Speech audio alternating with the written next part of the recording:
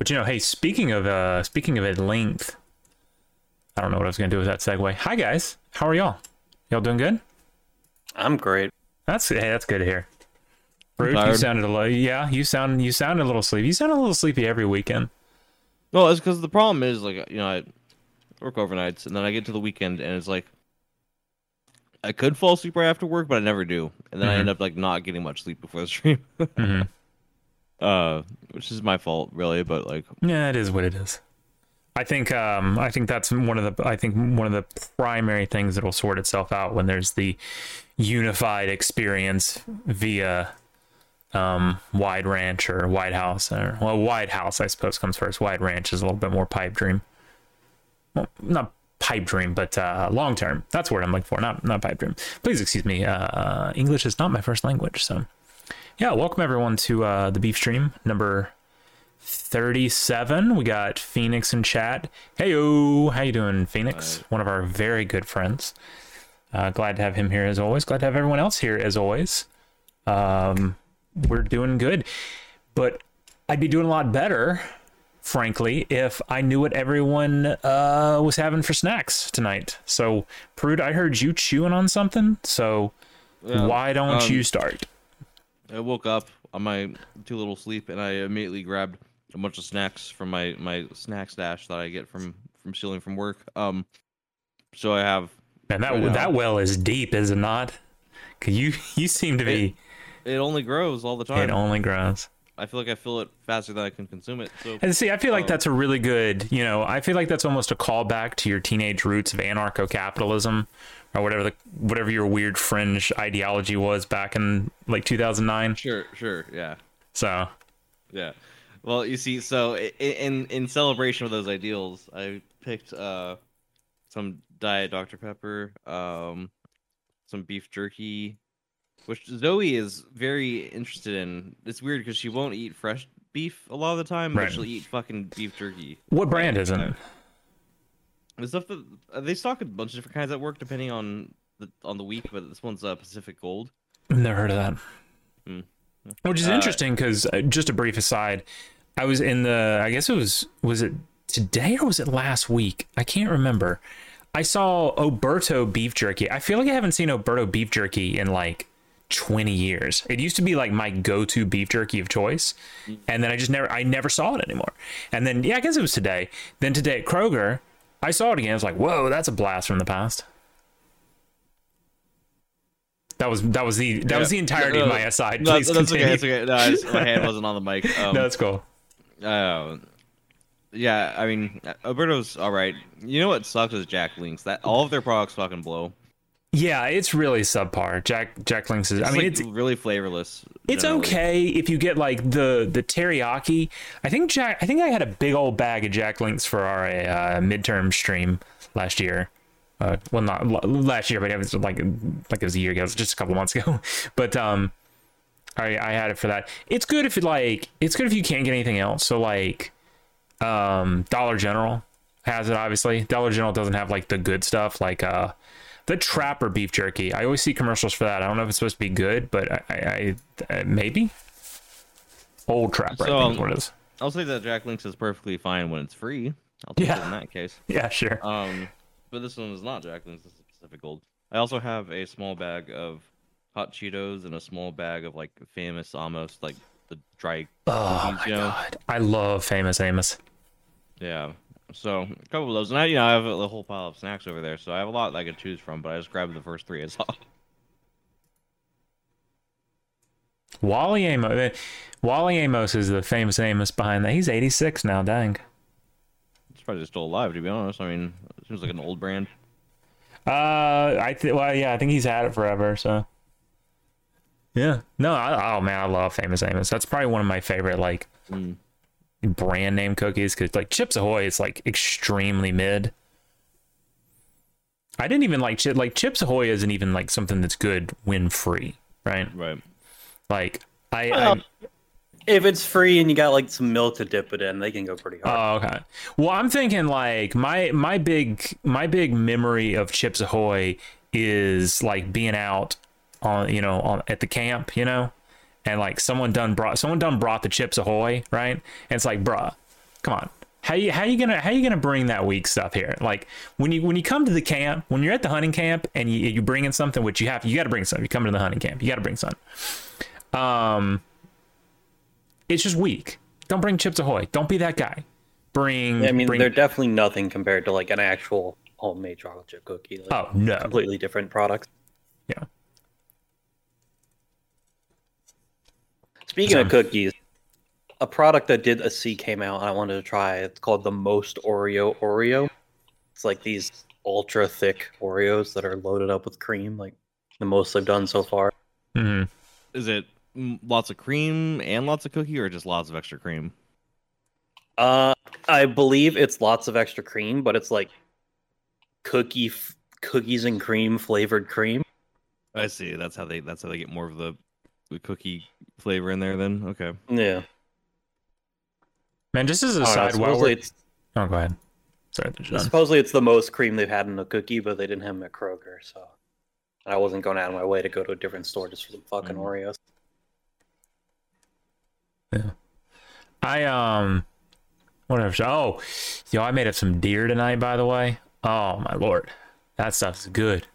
I love frying up a big old skillet of deer, making a little bit of gravy, and then just make a whole bunch of rice, put over it. Yeah, you talk about serving it that way a lot. What form does the deer come in? Are you just like whole cuts, or is it like sausage or something? No, it's like tenderloins. It's like that. So it's very thin, fairly thin slices. And it's just it's so good. I love it. I had the oil a little too hot, unfortunately. So I mean, the first couple came out a little too crunchy, but I see. And so, yeah. So and of course I don't have anything tonight because your boy. I went back and gonna of course use this to segue into something else. I did go back to the mall this week, Wednesday specifically, back to that corn dog place, and I got I got the jumbo corn dog, I got the fries that came with it, and then I got the lemonade, which is supposed to be one of their highlights. So let me go item by item. All right, the corn dog, pretty good. That said, it's hard to screw up a corn dog, like quite frankly. That's true. I don't think I've ever had a bad corn dog. I've had some mediocre corn dogs, but I've never had bad corn dogs. No, yeah, I've had bad ones, like the frozen ones. If somebody microwaves them, that's fucking bad. Okay, yeah, but that's like that seems like a technicality. That's a form of doing it as opposed to like it being it itself is not bad, because if you cooked it a different way, it would have probably been fine, right? But I guess the only way you can make a bad one is like if the dough was still kind of like raw or something. Like I feel like that'd be pretty terrible. So I mean, I guess it's in theory possible to screw it up. That said, I have never had a bad corn dog. Although, like you said, other than maybe one that's like microwaved or something, but that's a presentation problem over a quality problem, I suppose. I mean, there's only so much to making a corn dog. I feel like that's a pretty major part of it is how you heat it up. So. Yeah, but I mean, even then, it's like, the ones that are made to be microwaved have an option to like, fry them or something. So, again, it's a presentation issue, I think. I feel like over the actual quality of the corn dog. It's like, there's a lot of ways to heat up a lot of food, and there's right ways and wrong ways for all of it. So, I mean, that could be said for a lot of different foods that are even like supposed to be way off point. The point is, it was good. No, it was good. They give you like little cups of mustard and ketchup, and I, of course, alternated between dipping the two as God intended. Very good. For a jumbo, I will say it was rather jumbo, actually. Now, when they say jumbo, is it extra thick or extra long? Or yes. both? A little bit of both. I think it's mainly length, but it was fairly plump, as the kids would say. I think, I don't know, maybe not legally for legal reasons. So I mean, that was good. The fries, not the best. They were very obviously like some Cisco type stuff that they just poured out of a bag into the deep fryer and then hit with, and this to me, I don't like, And is this going to be controversial? I don't know. Let's see. Let's put it out into the universe and see. Seasoned salt. Not a fan. Not a fan of seasoned salt on fries. Like Lowry's? Yeah, like Lowry's. Yeah, it's fucked up. I guess for me, it would Wait, depend on me not what liking it or them seasoning. putting it on there? Them putting it on there. Oh, okay. So you agree then, yeah. I might not appreciate that particular blend. I do like sometimes seasoned fries, but I don't know if I just do plain like. I love seasoned fries, I but like seasoned. the Five Guys seasoning they throw on fries. Yeah, not- but just some not straight up fucking seasoned. Lowry's. Yeah, it's just like, ugh. No, that's not it. All right, so that was fine, but yeah, they were just kind of anemic, and like I said, very clearly just some like Cisco crap. Whatever, that's fine. It's the side. It doesn't have to be the main, attraction. The lemonade. All right, the lemonade, I assumed, because it's lauded, it's homemade, everything. I was like, this is going to be the sweetness. This is going to be like that, old timey, like coming into Mamaw's house after you've been out in the yard and it's hot, fresh squozed, sweet as the dickens. Not what I got. It was way more tart than sweet. It was way too much ice. And frankly, like it wasn't even like that good of a lemon taste. I was extremely disappointed. Like my day was almost ruined by it. It wasn't totally ruined by it, of course, by why we'll get into in a second as I start to segue. But I mean, just like if you're gonna make like not sweet teas, lemonade, like one of your hallmarks, it's got to be killer, man. It's just got to be one of the things. Like, what is it? Chick-fil-A. Chick-fil-A, like one of their hallmarks is, the lemonade, per Kanye, of course. And it's killer. It's great. But Corn Dog 7 in Sawmill Square Mall in Laurel, Mississippi, no. So overall, I'm gonna rate it. I'm gonna give it overall. I'm gonna give it a 6.2 out of 10. So. It's a recommend, but it's a just be aware. Now, hold on. Now, I will say this. I did also get another order for someone else, and they got the onion rings way better than the fries. Way better than the fries. So if you do go there, if you go there, or where did we see the other one is? Like Houma, Louisiana. There's only 2 of them in the United States. There's one in Laurel and one in like somewhere in Louisiana. Let me pull it up actually while we're talking about it. It seems like there's a trend here. Like you go there, get stuff that's battered. Like yeah, that seems to be the trick.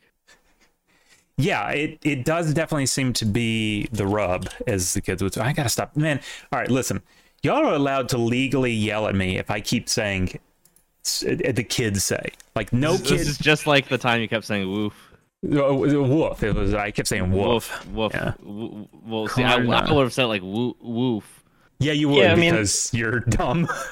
Towards the whole like onion You're a ring thing fucking versus freak. fries, I feel like if you don't know that a place has like kind of banger fries, the onion rings are always a safer pick. Yeah. Houma, Louisiana at the Southland Mall. They got a Corn Dog 7, and then, as we said, for some reason the corporate office, which I now see, it's just a PO box. That's what's going on. It's not an actual office. It's just a PO box. So, but yeah, not. I want to look at their menu. Yeah, so they do have. We talked about that cheese on a stick, and I didn't know what that was. I didn't want to. It looks here they have some sort of dressed fries, which is interesting. I didn't see that on the menu. Like cheesy fries. Yeah. Oh, yeah. What says seasoned fries when you mouse over it? I still want to try their funnel cake, and I see they have root beer. I don't know what brand root beer. So that's very important. If it's Mug, if it's Barks, but if it's Mug, not a big mug guy. But yeah. So to transition, of course, I was downtown this weekend, and Suck, you're more than welcome to check out for about 10 minutes as we talk about photography. I went downtown, and Taylor went to an art museum, and we had a moderate amount of fun. I took some good pictures, I think. Let's see. I'm gonna go pull up like the raw ones that are more or less okay. Like these aren't even touched up ones. So I'll give a little bit of background about what's going on here. This is the Lauren Rogers Museum of Art here in Laurel, Mississippi. I've been here countless times as a kid. because I went to, I mean, I'm just fucking fully doxing myself, whatever, I don't care. I went to an elementary school, like where this building is, literally right to the right of it. So, in fact, I think this is a banner for it right here, so you can see it. You may not be able to say, I'm not going to read it out loud. I'm going to make you do a little bit of work to try and figure out some shit about me, but I went to elementary school right over there, and it's like a private for pay kind of thing. So they were always taking us over to this place because it's, you know, like, oh, it's art, you know, it's got to be, you know, it's got to be good for you. It's got to be, you know, smart kids. And right. I mean, I could talk endlessly about my feelings about that school. I won't at all. Totally, that's a conversation for a therapist, not a podcast. But regardless, so I mean, I love this place. I've gone here, I've gone here dozens of times, and it's really good. Shockingly inside to see, like, it's one of those things where I think, like, you know, as a kid, like, your memory faculties aren't fully, like, formed or whatever. Doxed in chat. 416 Pecan Ridge. Huh. I don't know if we even have a Pecan Ridge. We have a... You do. I pulled it up on a map. Oh, really? What's it? Oh, well, now I'm curious. What's it? 416... Here's a tip. Here's a tip for anybody who's going to try to... Anybody who's trying to dox them. All you got to do to dox them, in this case, is go back to the history of that school and then find the only black student during the 1960s, and you'll find Tay. That is true. Man, I'm going to tell you all something funny right now. If you go back and look at the... God, I don't want to admit this, but I will because it's funny. Because it's funny how, like, what a 1 to 180 it did. In the 60s, I'm not certain if it was a school yet. But when it was a school, there soon after, it was a school for special needs children. It's not now. It's not now. It's a very... No, go look it up. You can go look it up if you want. It's a very well-to-do school. I went to school with, like, billionaires' children and stuff. It's... Ugh. But I digress. This is actually kind of a nice house. Where is this, actually? Pecan Ridge. I don't think... Oh, this is off Hillcrest. I know exactly where this is. Actually, you know what's kind of screwed up about this? This is extremely close to where my uncle lives. Like, extreme. I don't think he lives on this road, but he lives like 1 or 2 over. So that's, of all the places you could have chosen, that's an extremely specific place to have gone. So that's funny. I appreciate that. But yeah, anyway, we went to the art museum. You know, I've been getting out and doing more stuff, which aside, there's going to be a big car show for a volunteer fire department here in the area on April 1st. Going there, going to take a bunch of pictures. A car show is a great place to take pictures. It's outside. There's like a variety of stuff and people. I'm very excited about that. So, because yeah, it's been one of my big tenets going into 20. That's like my primary resolution, I think. Well, Q1 at least in 2023 is getting out and doing a lot of these things because I love photography and stuff, and I just haven't done it in years. And it's a little sad. So yeah, we were here. It's something that kind of hits a lot of birds with one stone, you know, kind of when you do it. So yeah, and it just gives you a chance to go have some fun. So anyway, this weird thing, I don't think I have a picture of it, like the whole outside of it, but I'll give you a little bit of a history lesson of the Lauren Rogers Art Museum.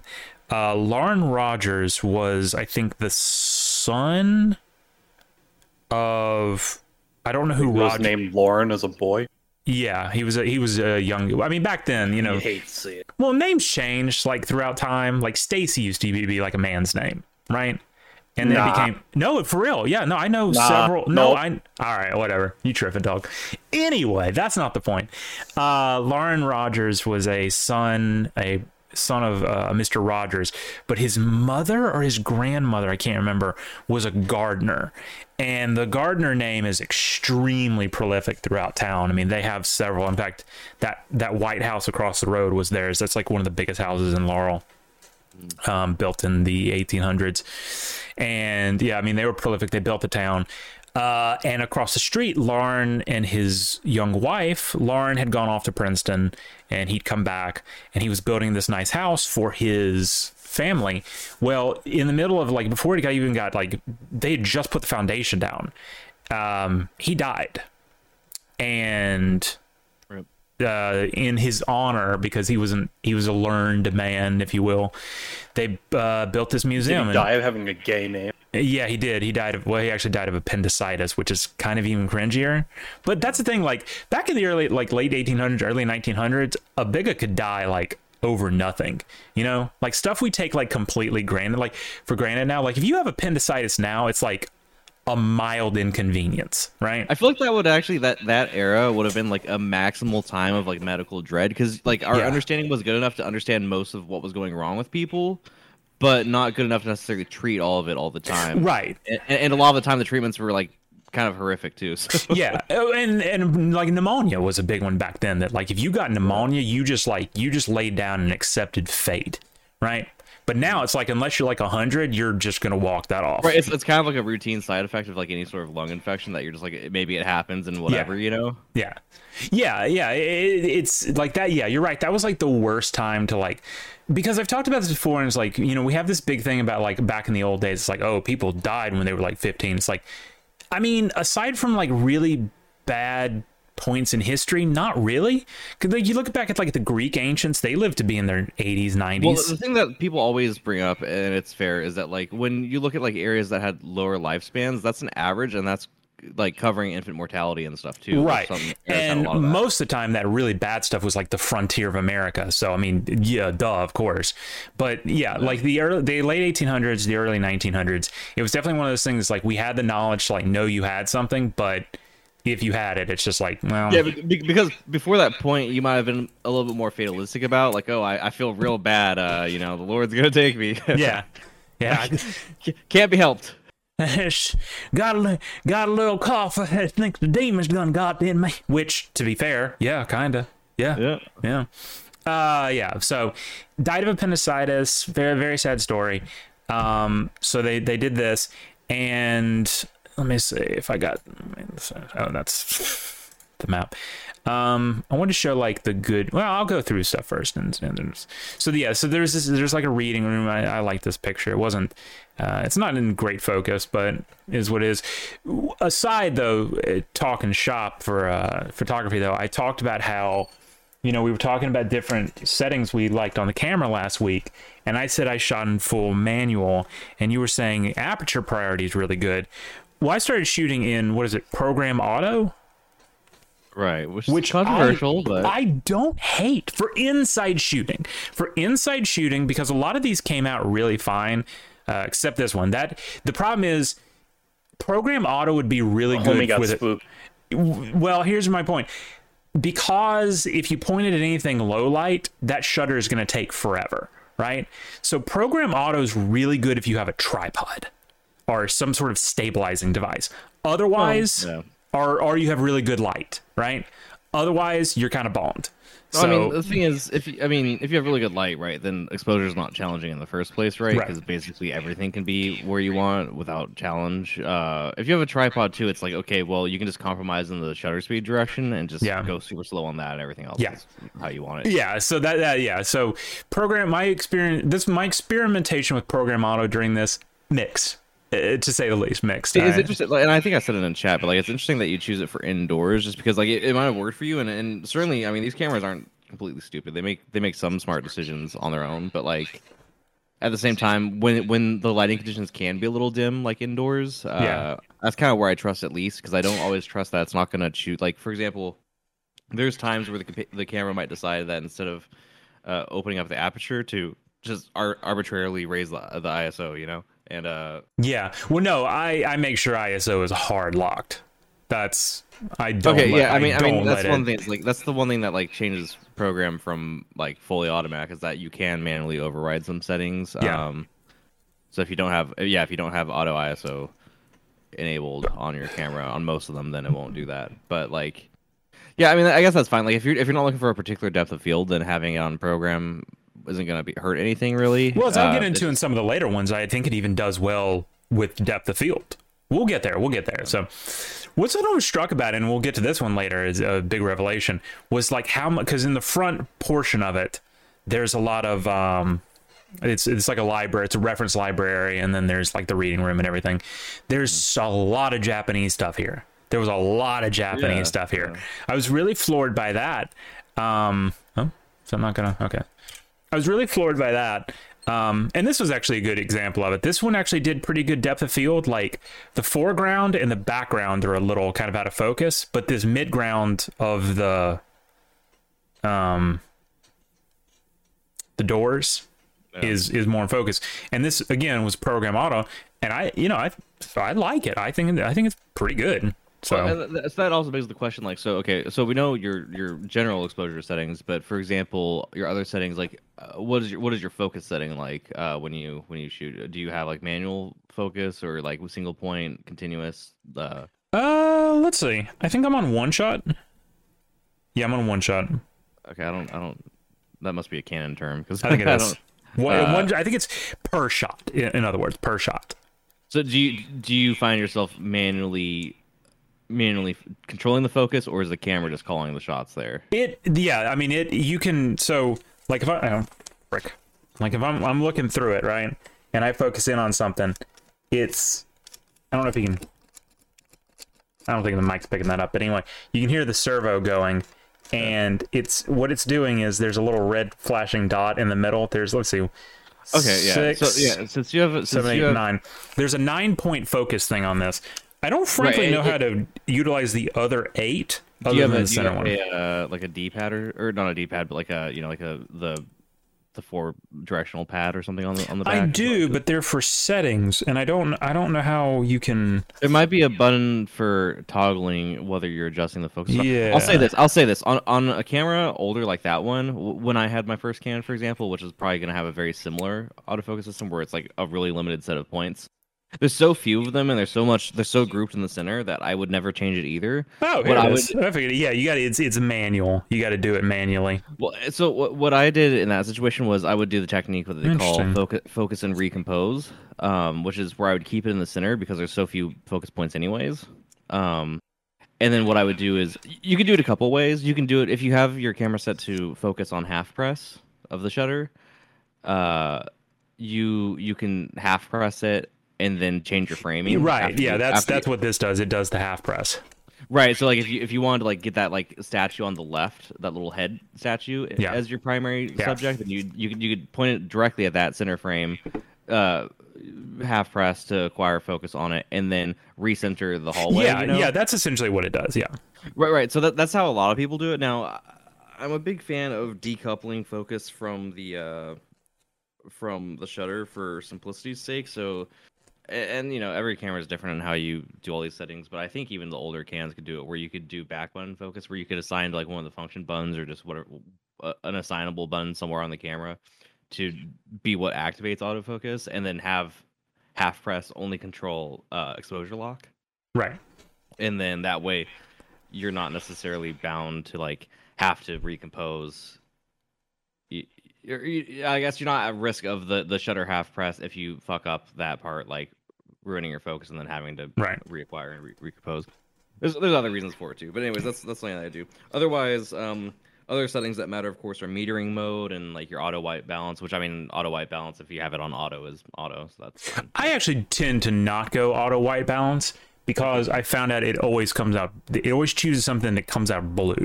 I never get really in good warm colors, despite even if it's a warm scene.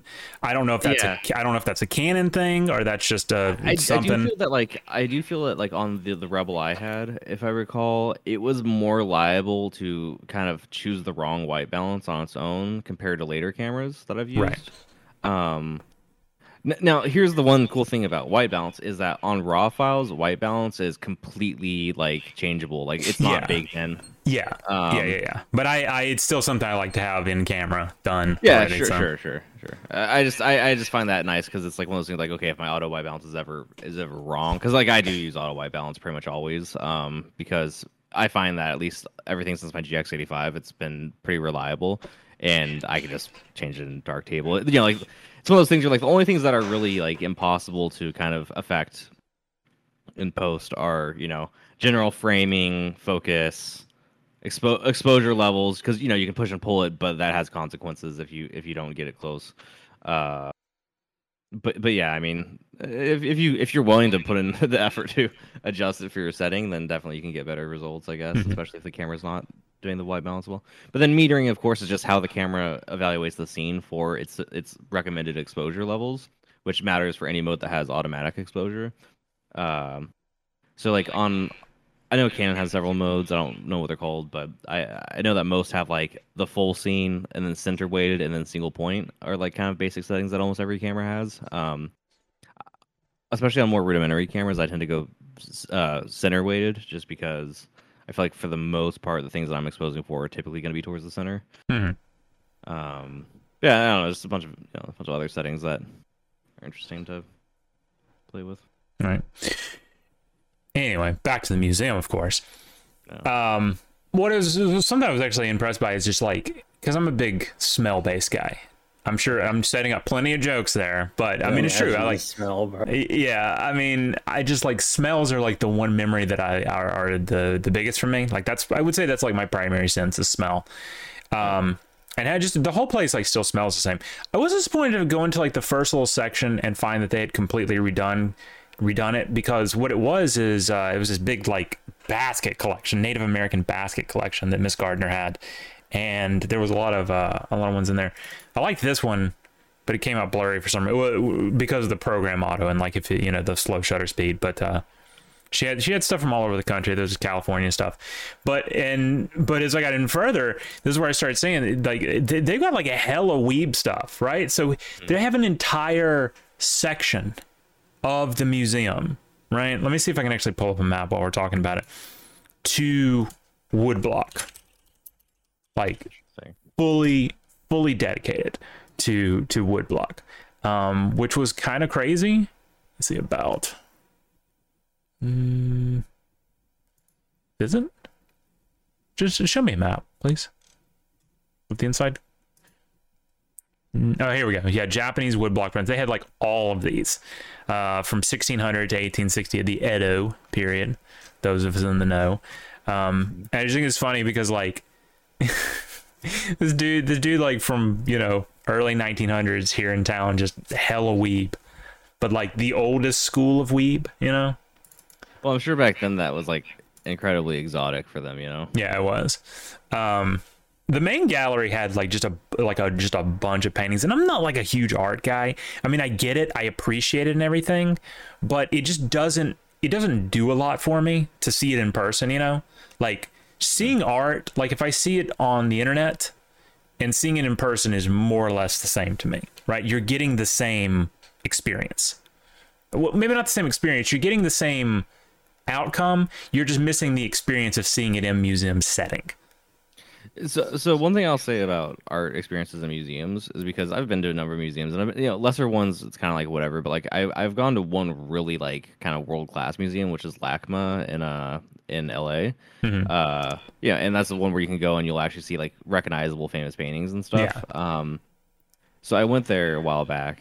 It's the whole thing. And one thing that I can definitely say is that like seeing the stuff that you actually recognize from prior experience is cool, but Yeah. But the main thing is like the thing that struck me the most is actually like abstract paintings, like like the fucking like Jackson Pollock type bullshit.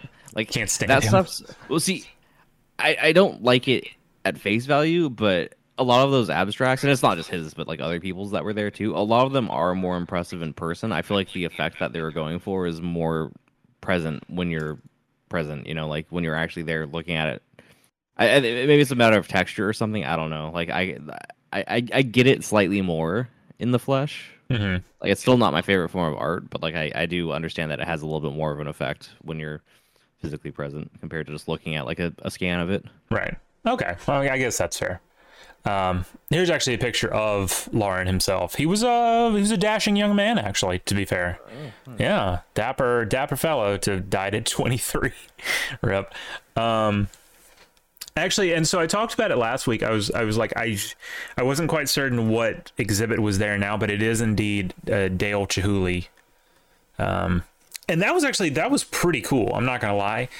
Like paintings, are one thing, but glasswork is pretty cool, right? Yeah. Like because there's a lot that goes into it, and I mean, if you screw it up even just a little bit, you can't scrape the paint off. you know, you gotta start over again. So pretty cool to see. What else I got here? Can I show this on Twitch? Yeah, his junk's kind of shadowed out, but yeah, I mean, yeah, it's art, so I mean, you know, yeah, there was a bunch of these little sculptures in there that were pretty cool. I like that the guy was doing kind of like the Chad meme arms, you know? Yeah. Well, I perceived it as Randy Orton, kind of a little bit. Yeah. But yeah, there was a lot of these. So yeah, it was a fun experience. So Dale Chihuly was the traveling artist, but they had this it was actually Dale Chihuly in this. What do they call it? Did they call it? Is it the? Let's see. Trying to see if they have the name of the different galleries. The Sanderson, yes, the Sanderson Gallery. Ugh, so pretentious by of course Wayne Sanderson himself. For those of you who don't know, you will actually.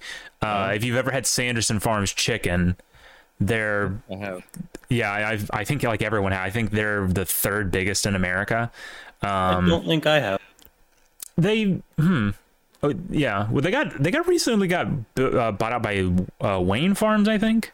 I don't know, that's ancillary to the point, but yeah, the Sandersons, they're a huge name here in Laurel. I went to school with their children, so very annoying. Don't like it. But yeah, it's the Sanders anyway. So that's where the Dale Chihuly stuff was.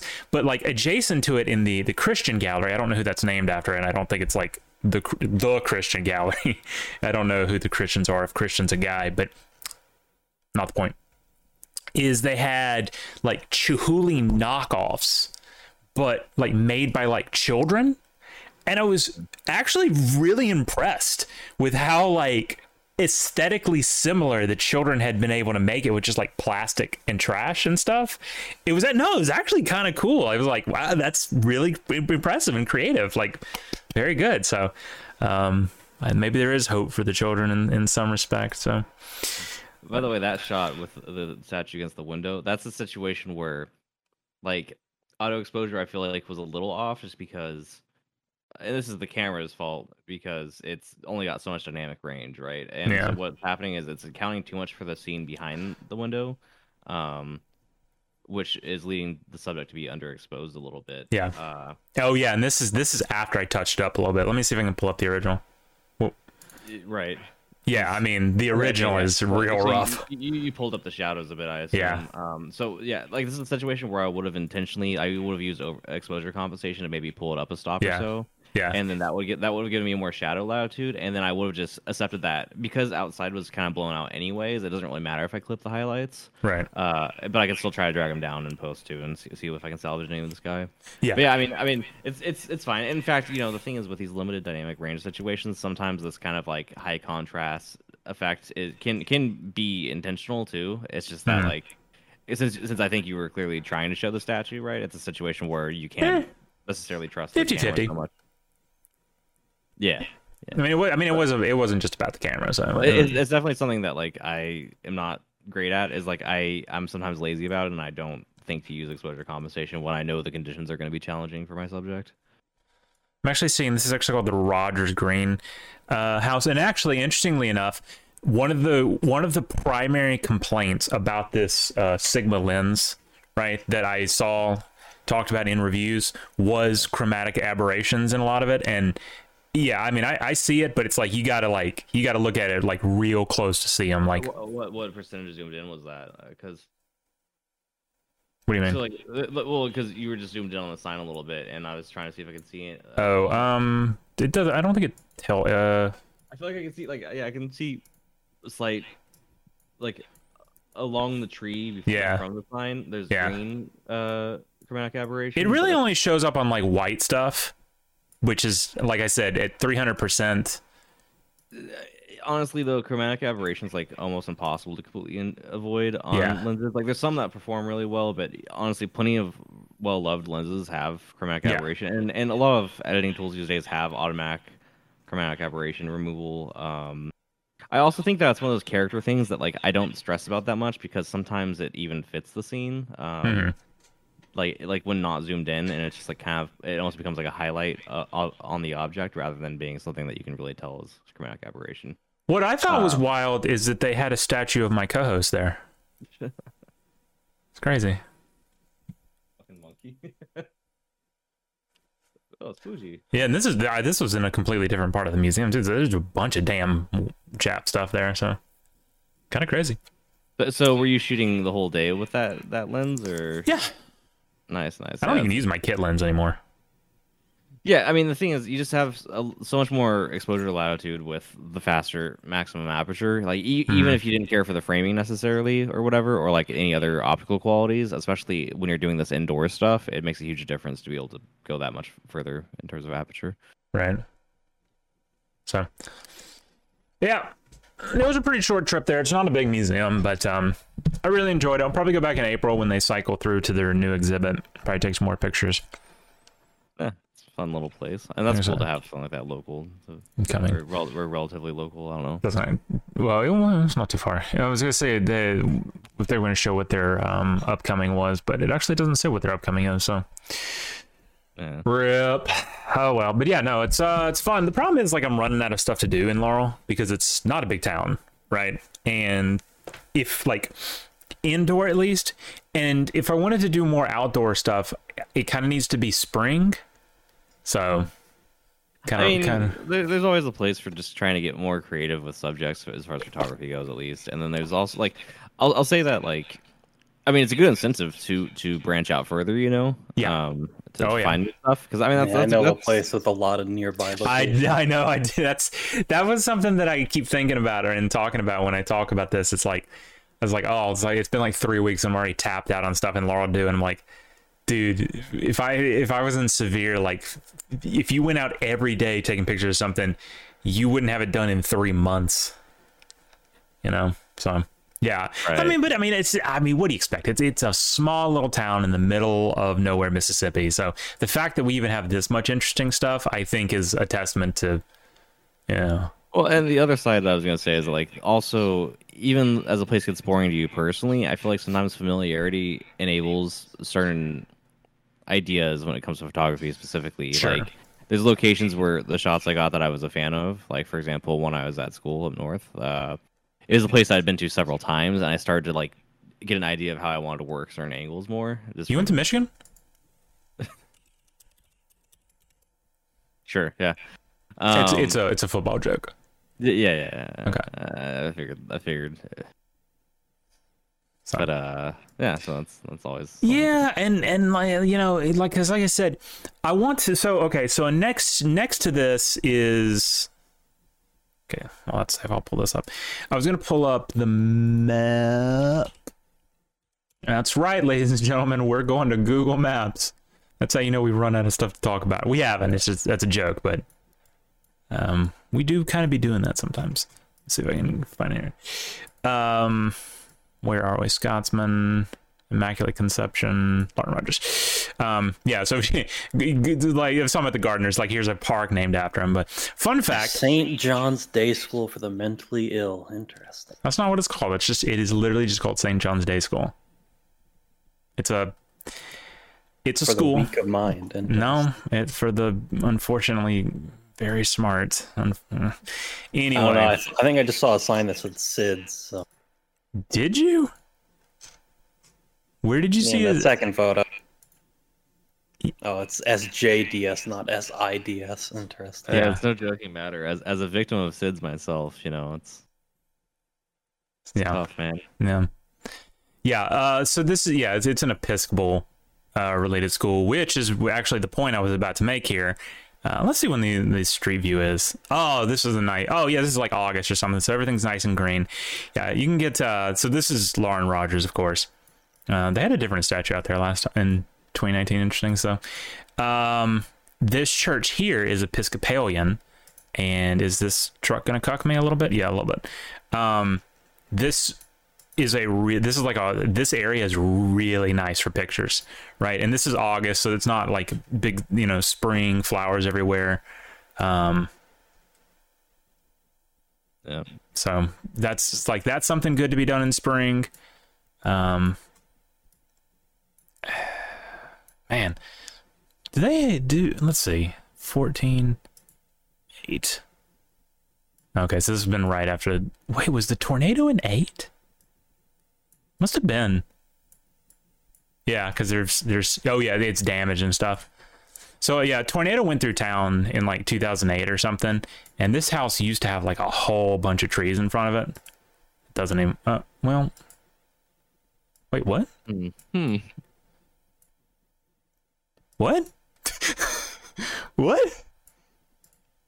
They probably had trees. It's this tree. Okay, it's that tree kind of came back. Okay, I see. I was just thinking about that one. No, this one used to have trees all around, and actually I spent the night in this hotel, or not hotel, this house once. A kid that I knew lived there. It's pretty nice. It's a nice house. Where was I going? Yeah. Anyways, just like this whole part of Laurel is pretty nice. Like, you could take a lot of pictures. Actually, you may recognize this from the other day. This church. Yeah, I do. Yeah. And you'll actually see where I'm talking about. I had to climb up on here to get the picture of it. Yeah, this whole I crap on Laurel a lot, but it is a nice looking. Like, it's not. The city is nice enough looking, right? It's not an ugly town, right? It's not an ugly town. It's just well, first off, it's my hometown, right? So, well, more or less. It's the town I've spent the most time in, I should say. And it's okay, but you know, everyone hates their hometown, but I feel like mine has a little bit of extra, because not everyone's has, you know, an HGTV show about it, and that's what makes me so angry about it, because it's like all this dumb stuff has come into town, and it's made it so pretentious and so whatever. So like, there's two sides to the coin that I find when people are frustrated with their hometown or whatever, which is like, holy shit, is that the Black Eyed Peas? No, that's Pearls. Actually, I've got a fun story about this, but go ahead. Well, just that there's the frustration with people who like can't appreciate it, right? Like, they don't know what they have, and then there's the frustration with like the people who come in and subvert it, right? Kind of like right.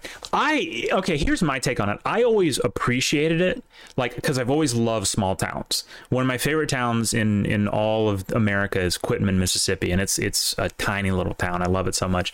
So I definitely appreciate it, but I was obviously biased against it because it was my hometown. What I was gonna say about this Burton's is this used to be a jeweler's, and it's this big place, and it was for sale for the longest time. And I was talking to some people like several years ago about it when it was for sale, and there was like an idea among some of us being floated around to like turn it into a I forgot what our idea was, but it was essentially like not a flea market, but also kind of a flea market, and it would have been perfect for that. But anyway, that didn't happen, and they got bought by Pearl's Diner. Shout out to the Laurel Leader Call. Man, I haven't feuded with them in a while. Shame. That guy is actually one of those guys is actually like running for Congress now or something. So, anyway, yeah, no, I mean, it's a nice little town, and but yeah, as you can see, like, this is all August, July pictures. It's really, this was a nice time to take pictures. The Gape Church. The Gape Church. But January, when everything is, you know, shades of brown and, you know, wanting to die, not so great. So you're kind of limited on what you can do. So the one thing I'm envious of, I guess, of parts of the South in general, is just that so much more often you guys have good fluffy clouds in the sky, which is always nice for photos. Oh yeah, the bluest skies. Well, that's the thing, is we have blue skies out here, but it's just blue, and that shit gets fucking boring. Mm-hmm.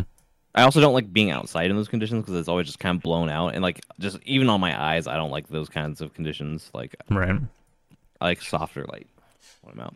Fun fact: there used to be a giant hotel here, got burned or torn down in like the 70s or something. Don't talk to my mom about that. She gets irrationally angry about it. So it used to be a post office, but yeah, no, sorry, getting distracted. But yeah, no, there's plenty of places to go take pictures. I'm probably gonna be a big old hick one day and just like go walk this downtown. Well, all right, transition off. I'll go back, like, because like this this strip right here, what road is this? Magnolia? Yeah. This Magnolia right here, like this is the strip, right? This is essentially our main street. I don't actually know where our actual main street is. That's a good question. Where is our actual main street? I feel like I should know this. It looks like you're in the vicinity of it. I don't know if we even have a main street. What it takes you to West Oak Street. I don't think we have a main street. Hmm.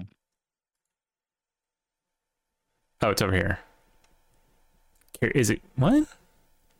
I don't know. The point is, where I was just showing you is essentially Main Street. So the part, the part with the roundabout to me looks Main Street. Looks like a big confluence of roads. Yeah, we have a Central Avenue. That's what it is. Yeah, Central Avenue. So I guess we had to be special. We couldn't have a Main Street. We have to have a Central.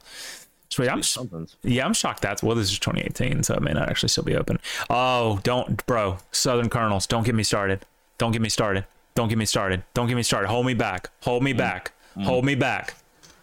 Dude, that makes me nothing makes me angrier than Southern Colonels going out of business. Because everything else here is still here, by the way. What's Southern Colonels? What are they? Except that was the popcorn play. We talked about that just last week. Yeah. Man, where do they? I mean, these people. Good lord. Okay, we just went back in fucking time. 2007. That's an 11-year disparity between. Oh, what? Why was that? Okay, why was that one little like spot? one spot.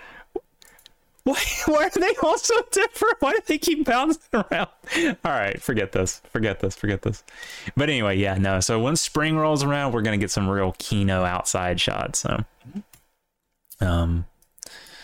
looking forward to it. And yeah, there's like another little town kind of like near us, close enough, and they've got some nice stuff. It's called Ellisville. They've got a college. It's nice. Yeah, some decent enough stuff down there. So, excuse me. So that was my week outing. I don't know where I'm gonna go this week. Like I said, not a plethora of options, if you will. But now that I look at some of it, there's some places that I would like to try and get to that like are a little off the beaten path, and I don't know how to like get to them. I would say, oh, good lord, this is a damn flood stage. Holy crap! Because there's like a bunch of these places that like look really cool. Oh, it's also flooded here. What the hell? But you know what would be cool, and I mentioned this before when we were talking about in relation to up in the Smokies. Yeah. I think a big investment needs to be like a kayak.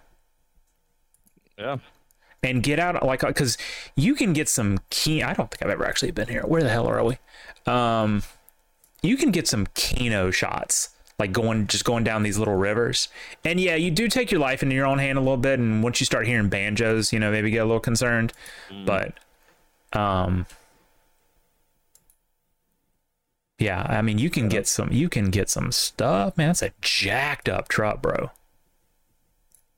Sorry, I'm getting distracted. You started looking at maps and it's just like hypnotizing. But yeah, so like there's this Tullahoma Creek here. It'd be cool to like get up it somewhere and take a bunch of pictures back in the anywhere. And then I was following one specifically in Tennessee. I forgot what the name of the river was, but I mean there was like, oh my god, I linked a little bit of it. I posted some pictures. Like there's an old bridge that's literally like, don't go over this if you're in anything bigger than like a Kia, because it might collapse. So yeah, a lot of good stuff. So yeah, like a kayak or something, that's a good one. And a lot of those little rivers, especially if in Tennessee, not so much here. I don't see any just on the map. But a lot of those little rivers have like islands on them, and you could do some killer like stealth camping if you were into that sort of thing. A little Steve Wallace action, yeah. Except I mean, you don't have to be content creating for it. Just be out there on an island.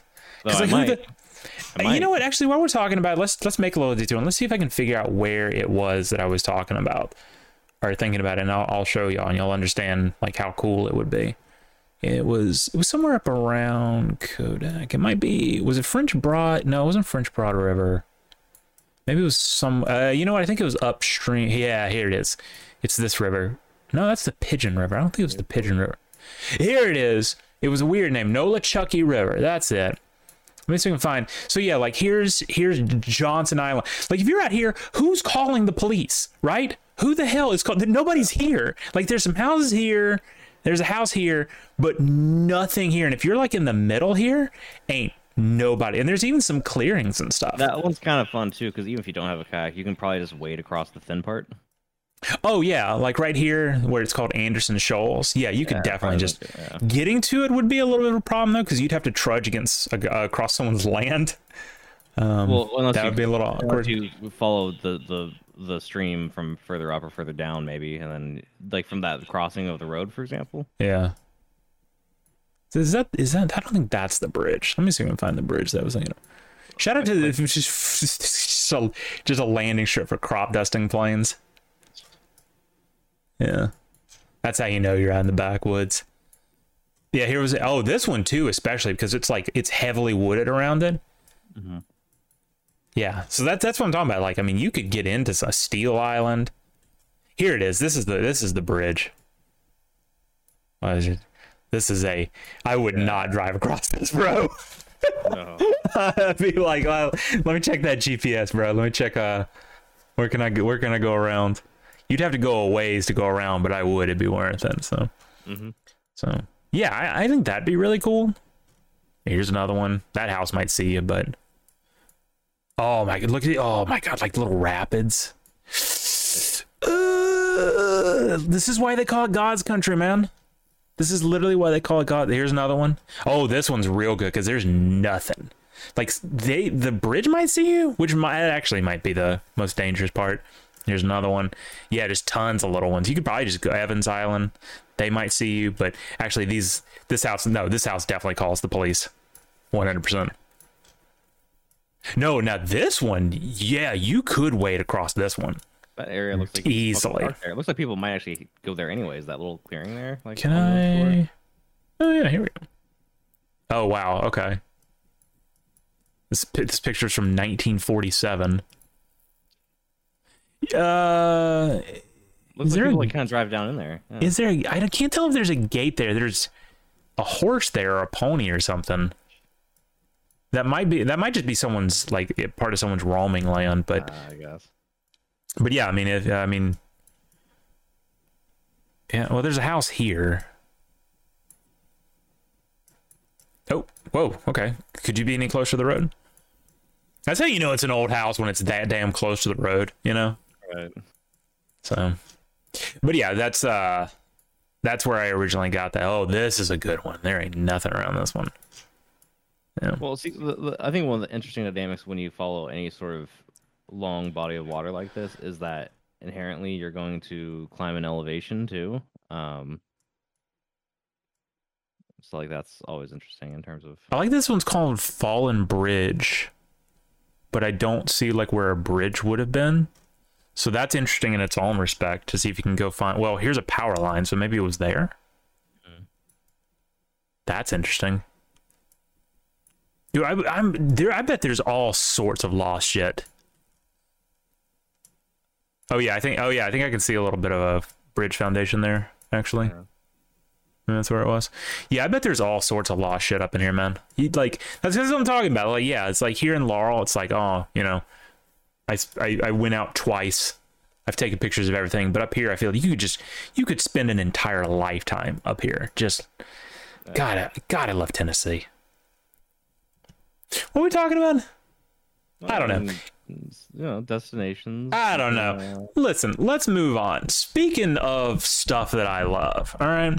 Okay. We talked a little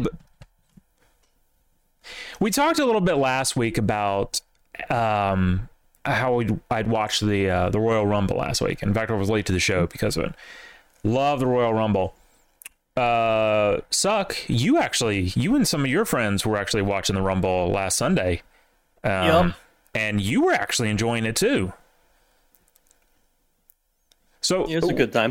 So I started. So friends. I don't know how much I enjoy on my own, but right. I watched Raw this week. I watched SmackDown.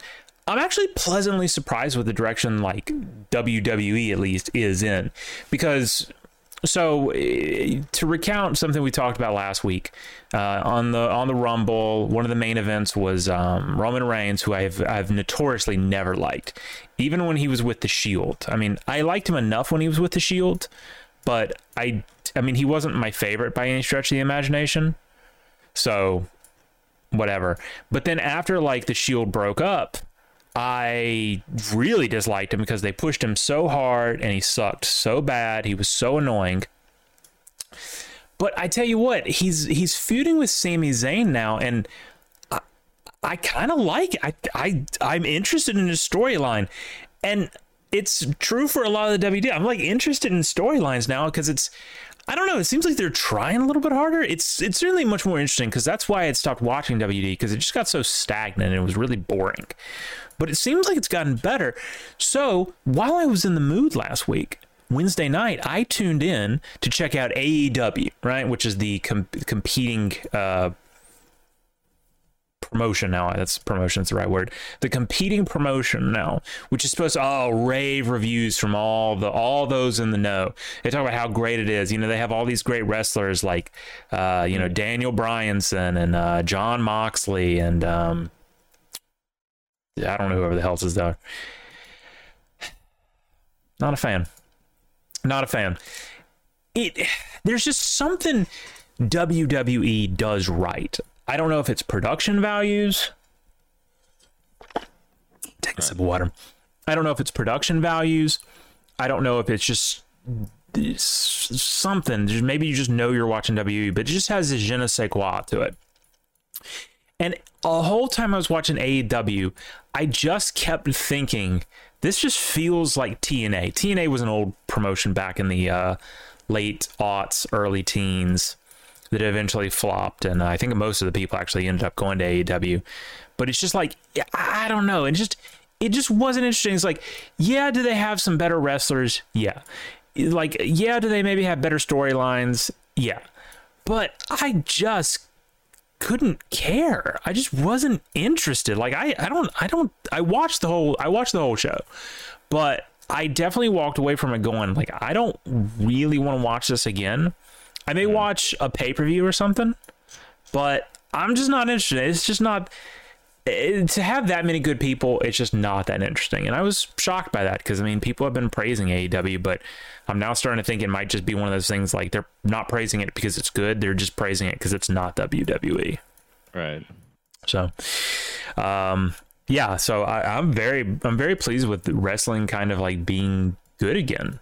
So, it's good to hear. I like wrestling when it's on, you know, like, yeah. Probably I didn't, because it was kind of an like a thing that just kind of popped up. But I think we might do a little bit more like viewing it within the community from now on. Like, we've had streams of it in the past that were fun. I may restream it. I didn't think to do it last time because it was kind of a last minute thing for me. But I think we will. I think we're gonna be. I was going to ask, is The Miz still involved? The Miz is still involved. I know he's your favorite. It's good. It's good to have a reliable heel on a personal level. Well, and what's funny is like he has not changed one bit. He is the exact same character that he has always been, and in a way, you kind of gotta respect that. Sure. So, yeah, I'm pleasantly surprised by it. So yeah, we might start watching it again. Okay, we might. Those neighborhoods that are so barren. Sorry, that's off the topic. But I was gonna say. Shoot, I was gonna say that one specifically. Y'all listen to the stream can't see it right now. I don't have it on, but that looked like some like liminal state stuff right there. Let me go back to it. I've actually, there's a couple neighborhoods in Seymour like that too, where it's just like wide open with no trees, and it's like, why don't you have any fucking trees? Yeah. Well, this was 2007, so these were all probably pretty new. I bet it looks different now. But they clear cut the property before developing or something. Probably. Let me go the south. Well, yeah. I mean, you can see like there's some trees and stuff now, so it's definitely changed. But still, I would like more trees than that, even, you know. So. Oh, most certainly. But you're not going to get that in a lot of newer houses. So, yeah, wrestling good. So, Well, that's cool. You know what else is good though? We talked about the trading post last week, but they actually implemented it this week, and the trading post is really cool. Like, I haven't been on at all to like check it out. I logged into let me see if I can actually get into it. I logged into it to check it out, and whenever I try and do anything, like I just forget to talk. It's pretty good. Yeah. When I logged in to check like the achievements or whatever for it, I did realize it's maybe a little bit grindier than I'm happy with or comfortable with these days. But it's not bad. And some of the stuff I'm logging in here just as fast as I can to show it off, but like they're pretty decent. You can buy a lot just from like the introduction stuff. Like I bought probably half of it. I mean, you don't have to be a completionist about it, I don't think. I mean, I'm not sure. I don't know. How quickly do they turn over? It's a monthly thing. Okay, it's monthly. So you got all month. And I'm sure there will probably be a rotating stock of stuff. I don't think it's going to be all original every month. There might be some stuff that comes and goes. They did say they'll be bringing stuff back down the line, just so yeah, so fully missing out on things. Right. So you don't have to freak out about it if you see something and you don't get it. But it is pretty easy, I think. So it's taking forever. It is, yeah. There we go. And whatever grind there is, I mean, I feel like it could just be another attempt to give like solo players content, basically. This guy's name is Androgynous. So yeah, as we talked about, like the Celestial Steed, I already had it, so that helped. This Fear of the Fire Lord, that's actually a pretty cool mace. I mean, if you use maces, obviously as a hunter, I don't. This pet is, I kind of like that. That's kind of cute. Yeah. This is actually a pretty good ensemble outfit. Like if you were one of those people who liked the more like nondescript outfits. This was the staff that I looked at and I thought it looks like something out of Tempest Keep, and I think it actually might be a little bit inspired by it.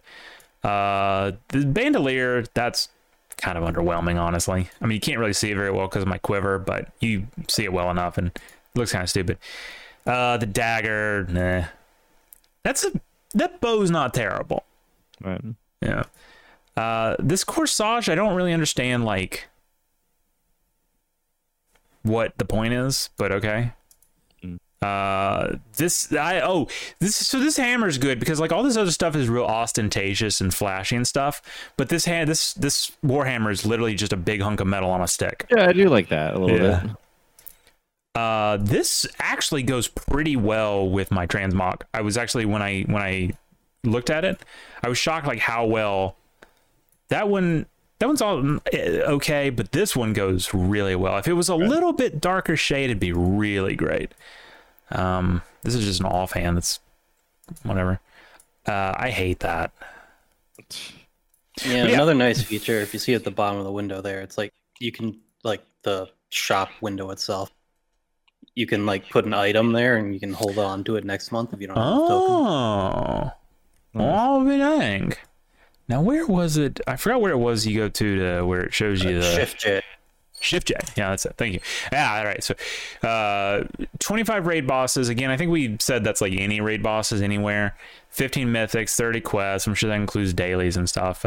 Like, yeah, it's not too bad. And I mean, you just knock out like these top ones and you're pretty good to go. Most notably, you only need 1,000 points, and there's a lot more points than you actually need. Right, yeah. Oh, and I forgot there's a thing to max it out. The Ashadar Harbinger of Dawn. Can I preview? I can't preview that. Should be able to in the mount menu. Oh yeah. What was it called? Ash. Type in Ash. Ash. Crap! I forgot what it's called. I think it's got a thingy. Ash Adar. Okay. It also is sitting right next to you, and if it's not in that menu. What? Yeah, I guess it's one of the things you have to unlock for it to show up, but it's like to your left. Oh yeah, here. Yeah. I see it. which also turns yellow. That's pretty cool. Obviously it's based on the mesh of the night elf tigers, and I don't know how many of those tigers are actually available to horde players, if any, with that mesh. I think these might be. This is the same mesh, I think. So that's actually interesting. So if you are a horde player and you want that kind of tiger mount, I think this is your one chance to get it. So, and then if you want to reopen the tasks and like scroll down to the bottom, there's also a bunch of like random bullshit. It's like not even. It takes like 20 seconds to do. Yeah. Oh yeah. Use the buddy system. Show some love to the trading post. Yeah, real easy stuff. So. Blow some kisses or some points. Yeah. So yeah, show love to the dragon aspects. Alex Straza loved. That should already be checked off, to be quite honest. Huh? Yeah. It's a fun little like distractionary thing. I approve of the trading post. It gets a double thumbs up from Olte here. So I think there's worse things that they can put in, especially as someone who, you know, coming from someone who plays RuneScape 3. I know much worse systems that can be put into games. So it's nice to see. It's nice to see one that's actually healthy put in. So speaking of WoW, let's talk about this new lore thing, right? Oh yeah. So of course we talked about it on a episode a good while ago. Well, I think we mentioned that there was like kind of potential lore implications about like Titans being not necessarily completely trustworthy or whatever, you know? Right. Like, well, this specific book that I was posting about earlier, it was actually the book itself was in the game with like the Dragonflight release, but this one that's in the 10.0.7 PTR is one that's like annotated by Neltharion. Right. Yeah. So that's what we were going to get at. So there's been some texts in the game talking about the old gods and the Titans and stuff, and we weren't quite sure like who was saying it or whatever, but they were saying a lot of things like, oh, the Titans are essentially lying about the old gods, which we know for a fact is not true, because we've literally time traveled back to the Black Empire and it was a hellscape. It sucked, right? Like it was really bad. Like I don't care, dude. I don't care what their tax plan was. It was a hellscape, right? It sucked. So yeah, as of this newest thing, we're now getting the implications that it's been Neltharion that was annotating these things and making these claims to the Titans or whatever, and essentially, I think showing the foundation of his brainwashing. Right. Now, there's a couple of interesting implications in these. Now, one of them, The Old Gods and the Ordering of Azeroth, is a vanilla book. It was all the way back in the original game, and a lot of they just added the annotation to the end. The two that were interesting to me were this one right here. So the Titan empowered a number of races, blah, blah, blah, blah. And then the note at the bottom is, the author of this tome is either a liar or a fool. Were they truly ignorant of that which lies beyond the waves? Or were they merely commanded to spread Titan propaganda? This is yet another mention of some sort of landmass or whatever, not part of what would have been Kalimdor, which is I think is what they're getting at. Like there was another landmass that wasn't Kalimdor. Now, obviously in WoW, Kalimdor now is a landmass, but for those who don't know, originally Kalimdor was like a Pangea type thing, and then the Well of Eternity exploded and it made the 4 continents and then all the different big islands. Yeah, I mean the top of the page up there, it does mention like there was one perfect continent, and he's like, oh, but beyond the wave. Shit, essentially. Right, and we were talking, of course, in earlier other different texts, 2 places, Avaloran and Khazalgar, have been mentioned. They're not places that are currently in the game. They've never been mentioned in any other respect in the game prior. And Avaloran, Khazalgar is, of course, like Cosmodan, all that. Right. It's some sort of dwarf place. But Avaloran sounds like its own, like that just sounds like a mythical land. I think because it sounds like Avalon, of course. Avalon in Arthurian myth was it's all on land, I believe, right? Let's see, island to which, yeah. So, yeah. So I mean, the implication there, I think, is Avalorn is its own place, and it really seems to be setting the breadcrumbs that might be where a future expansion takes place. Because as we said, there's nowhere left for the game to go. Right? Everything has been explored. Everything. We've gone to the Emerald Dream. We've gone to the Shadowlands. We've gone to parts of the Elemental Plains. We've gone to Draenor twice. I think especially with like the whole fiasco of how bad Shadowlands was, they don't really want to be like, oh, let's go to another realm or anything like that. Yeah, I don't think they're gonna dip into the well that well again. So whatever they do from here on out has to be a 100% Blizzard original. So they're gonna have to start making some stuff up. And as I said, I think that's why they brought Crit's Medicine back in, because they kind of, not inadvertently wrote themselves into a corner, but just exhausted, lore. So the other interesting thing I'll touch on here was, and I don't see it here, but it's one of them. So in the original Old God thing, there was 5 of them, and in one of these, I can't see which one. It says 5. Now, obviously, that later got retconned to 4. But what was interesting to me is that, so someone had to go in and edit these pages, obviously, and they're obviously leading towards something that they chose. The fifth one. Okay. That they chose not to change the number. Chain the 5 evil gods. Yeah. They chose specifically not to change that. Now, whether they just overlooked that, I don't know. Maybe they just went through and just like added these and didn't worry about what it said before. But it is interesting that remained intact. So now, obviously, there's been recurring theories that Zalfathal, what the hell was her name? Zalathine? Something like that, yeah. Is supposed to be, Zal something. Is supposed to be maybe a potential other old god that kind of got like dominated by the other 4, and well, she's specifically N'Zoth's sister, I do believe. Right, and yeah. So potentially they're gonna do something with that. And of course, in BFA, she conned us all and disappeared into like some portal after she stole a body. So who knows where the hell she is? That might be setting something up. I don't know.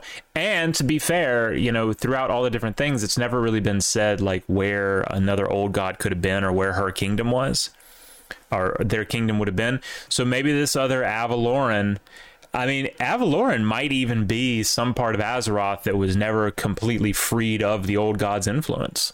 Maybe. So maybe some remnant of their empire still lasts there. Maybe we finally get that honest to God old god expansion we've wanted for years, which might be a little bit of a monkey's paw thing at this point, to be quite honest. So, it'd be interesting to see what they do from here. I mean, I think we know a little bit about where they're going with the story in this expansion, but I'm still curious to see what the end game of this expansion is too. Before we even get into potential future ones. Right. Oh yeah, I'm still fair. I mean, I'm not. I'm interested in Dragonflight lore, where they're going to go with it. I don't think it's the best stuff they've ever made. It's good. It's not the best, but it's certainly not the worst. I think it's just really good in light of Shadowlands. I think if it had been, I think if Dragonflight had been after Legion, I think people would be treating it differently. Well, sure, yeah, you had to fall pretty hard for it to be in this state and be good, Yeah. So, I mean, Legion had its ups and downs, but the story was really good because it was the culmination of,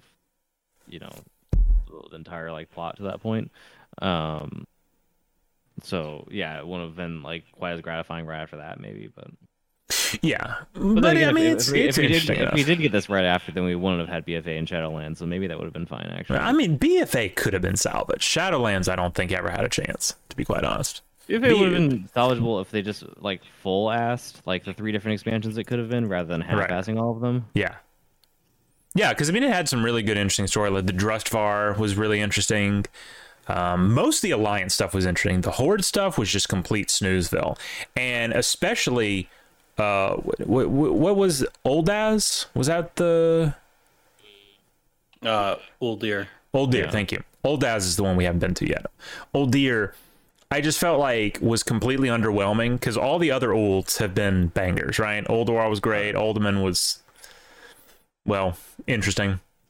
So there's a precedent set for how good Old God stuff was, but Old Deer was just kind of there, right? And then there was like they bullshitted some lore about like a proto Old God that had been made. What was his name? The Blood God. It was like artificial Goon. God, right? Like he was Yeah, like, Goon. Yeah, his name's literally Goon. So how good could he be? Yeah, it's like an artificial old guy. It's just the whole thing really felt like they dropped the ball, and it was just stupid, and I hated it. So well, it was just kind of silly to do that, and then also make the expansion about N'Zoth too. You know, like yeah. Oh, and don't get me started on all the stuff that they scrapped with N'Zoth. The original plan, of course, for N'Zoth was in Nazjatar. The waters recede, and I think there was supposed to have been a bit like at the end of the storyline of that, the waters recede even further, and you're like, oh, it's not just Nazjatar down here, N'Zoth is down here, and it like reveals his giant body. They of course transferred that into the Black Empire raid, but at that point I just felt like it was underwhelming because the whole raid was underwhelming. The whole issue is that like the expansion didn't know, like it just packed too much in there between like Horde versus Alliance, and then the Nazjatar, and then Black Empire, N'Zoth. Like, well, I've said it before, but my famous theory with what happened with Warcraft lore is that after Legion, when everybody left, the only people still employed were talentless hacks who were essentially writing fan fiction, and they just found a bunch of old like plot points from someone's notebook or something and went, oh wow, that'd be cool, let's do this, with no actual like meaning behind any of it or thought. So a lot of these things were probably ideas of a larger plan that would have been really cool in practice, but we'll never know. So it's a shame though, because they're half-assed attempts at it means we won't ever get the good version. Yeah, and that's the shame about like games like that. So like people have talked about like Game of Thrones, of course, had a notoriously bad ending, and people have said that like one day Game of Thrones could probably get like a redo, like a movie series or something, right? But in a game, especially in an MMO, you don't really get to redo expansions, like that's just not how it works. Nobody's gonna want to play a like an entirely rebooted MMO or something, but that's just the same shit all over again. Right.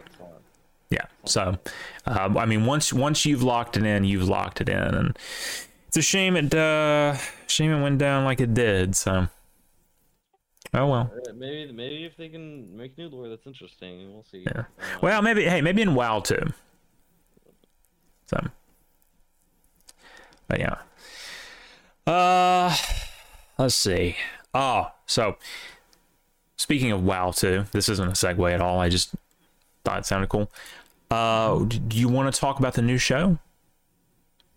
Sure. I think you're kind of leading the charge on that one. So I am. So we've talked about it for a while. I think we've hinted at it maybe, but we haven't really like given it any hard commitment, as it were. But we've talked about, or at least I've talked about before, I've lamented, history. So back in 2014, I think, or maybe late 13, I can't remember. Just crazy because it's almost 10 years. Well, it had been like later this year. So let's say 9.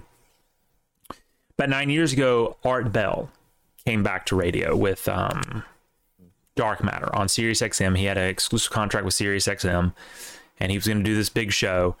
And it was pretty cool. The few episodes that actually aired before there was a disagreement or whatever were really good. So good, in fact, that in the early days, we would listen to them as a group. This was back when there was only a couple of us in Wideverse. And it came on Wednesdays, Weird Wednesdays. And this was back when I had really bad internet at my house, like even worse than like the past couple of years, like a really bad internet. So what I would do is I would restream it from my office, and my office was in a really old building, and I would turn the camera on, and it like the room it faced the street and had these windows, and like there was the light of like the street lights, and it was rather spooky. Honestly, it was rather spooky, and especially listen to the subject matter of the show. And I think it's safe to say we loved Art Bell, and I've loved Art Bell for a long time. I was a huge I used to browse X on 4chan as a teenager, like endlessly. I loved it. Not so great anymore, not as good anymore, but I've always loved paranormal stuff. I've loved weird stuff. And Art Bell, of course, I used to listen to Coast to Coast. I liked it. Of course, he'd been gone from Coast to Coast for a while, so not quite the same. But yeah, so he got his new show. I was ecstatic, and it didn't last very long, blah, blah, blah. Then, of course, he comes back later on with Midnight in the Desert. And Midnight in the Desert lasted for several years up until... he retired. He retired, then he died. And I actually found out the other day he died of an overdose. I didn't know that. I thought he died of... it was a prescription drug overdose, I think. So it might have been. I think they said it was accidental. So he was dealing with some, like, he had like COPD or stuff. He was dealing with some stuff. So it's a shame. But he'd been retired anyway, and the show had kind of gone downhill because it just wasn't. I mean, he is the show. You're not going to put someone else in charge and have it be as good. So. I'd always lamented the fact that a show like that didn't really exist anymore.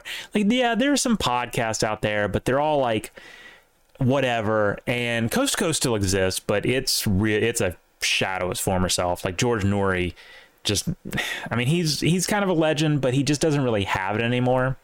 Mm-hmm. So, Phoenix hit me with that hydrant. Good point. Fair enough. I'll do it. Thank you. He heard me getting a little dry. I'd lamented it, and this is only like intensified in the past couple of years because there's like the big hot thing now is like skeptics, right? Like everything has got to be debunked. You know, I'm debunking. I'm going to debunk. You know, and especially after that which shall not be named. Right? Like everything has to be debunked. And I think the podcast specifically that I have in mind is Skeptoid. Is that a podcast? Skeptoid? That sounds right. Sounds like an insult I'd make up for somebody who does that shit on like the Fetty or something, you know, like yeah. Skeptoid. Skeptoid. Ah, yes, Skeptoid podcast. The true science behind our most popular urban legends, historical mysteries, paranormal claims, blah, blah, blah, blah, blah. Oh, Jesus. Anyway, God, at the top they have like all the awards they've won from. Oh, of course it's from the Skeptic Society. Oh my God! All right, no, we're not doing this. Anyway, so I was thinking they had a most harmful, like, anti-experts. So that sounds like a list of based people. Yeah, pretty much. Oh yeah. Oh yeah. Hold on, let's pull this up. Yeah. So yeah. First off, I don't know who this guy is, but I hate him. I don't know if they don't like him or not, but I like him. Yeah, Nutrition Pete Evans. He's best known for his advocacy of pseudoscientific dieting ideas, especially the paleo diet. The paleo diet isn't pseudoscientific. All right, whatever. COVID-19, the thing that shall not be named. Joseph Mercola. I don't know that name off the top of my head, but I'm guessing he's someone that's saying, he's a favorite drink. Who knows? I don't know. Election fraud, Dinesh D'Souza, D'Souza, yeah. Wellness, Gwyneth Paltrow. I probably that. Oh yeah, astrophysics. Avi Loeb. Avi Loeb is that. Yeah. I was reading about him just the other day, actually. So Harvard physicist and astrophysicist. Yeah, I forgot what his like big controversial thing is, but he's. Oh man. Early life. Well, I mean, Avi Loeb, born in Israel. I don't think he even needs the early life on that one. He's not hiding it. No, I mean, he's one of those kind of people. He doesn't. God, what was his? It might be he's working on the Galileo. Oh yeah, he works with the Galileo project, which is like it's like SETI. It's like SETI. Yeah, it's like a I don't know if it's a spinoff of SETI. Fuck off, Malwarebytes. But it's like SETI. Yeah. So, of course. No, I fucking don't want. Yeah, so he's one of those, and he's like, actually, we have no evidence of extraterrestrial life, and the study here says that it's statistically impossible. Oh yeah, no, and they hating on my boy Graham. Nah, y'all get out of here with that now. Yeah, so it's just a bunch of who's Brian Dunning? I bet he looks like a. Oh yeah. Oh my god! For those of you listening on podcasts, you don't know why we're laughing. It's this picture of him, and he's doing like this crazy face. He's like hidden behind a mic. His picture looks like what you think this person would look like, and oh my! He's got like all the variety of fucking what are they called, Rubik's cubes in the background. Oh yeah, he had a plush Rubik's cube. What else was back he's there? he's like an enthusiast of like fidget toys. Oh yeah. I mean, shout out though, his eye color though, like that icy blue. That's like a very silvery, yeah. which is crazy because like on the hierarchy of like eye colors, that's like one of like the top ones. So it's really a shame that someone with that eye color is this cringe. But anyway, listen, my point is like. I was talking with well, I'll say this now. I was talking with Lagcats. Lagcats is a great member of the Wideverse. We like him a lot. I was talking with Lagcats the other day in Discord, and I was going off about skeptics a little bit. And my main thing against skeptics is skeptics are what is it 1984 or is it Brave New World about a boot stomping on a human face forever? That was 1984. Okay.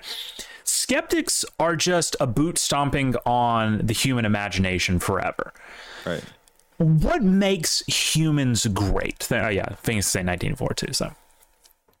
Not that I trust him more than you, but, you know, it's just nice to have corroboration. Good to have consensus. Yeah. Sure.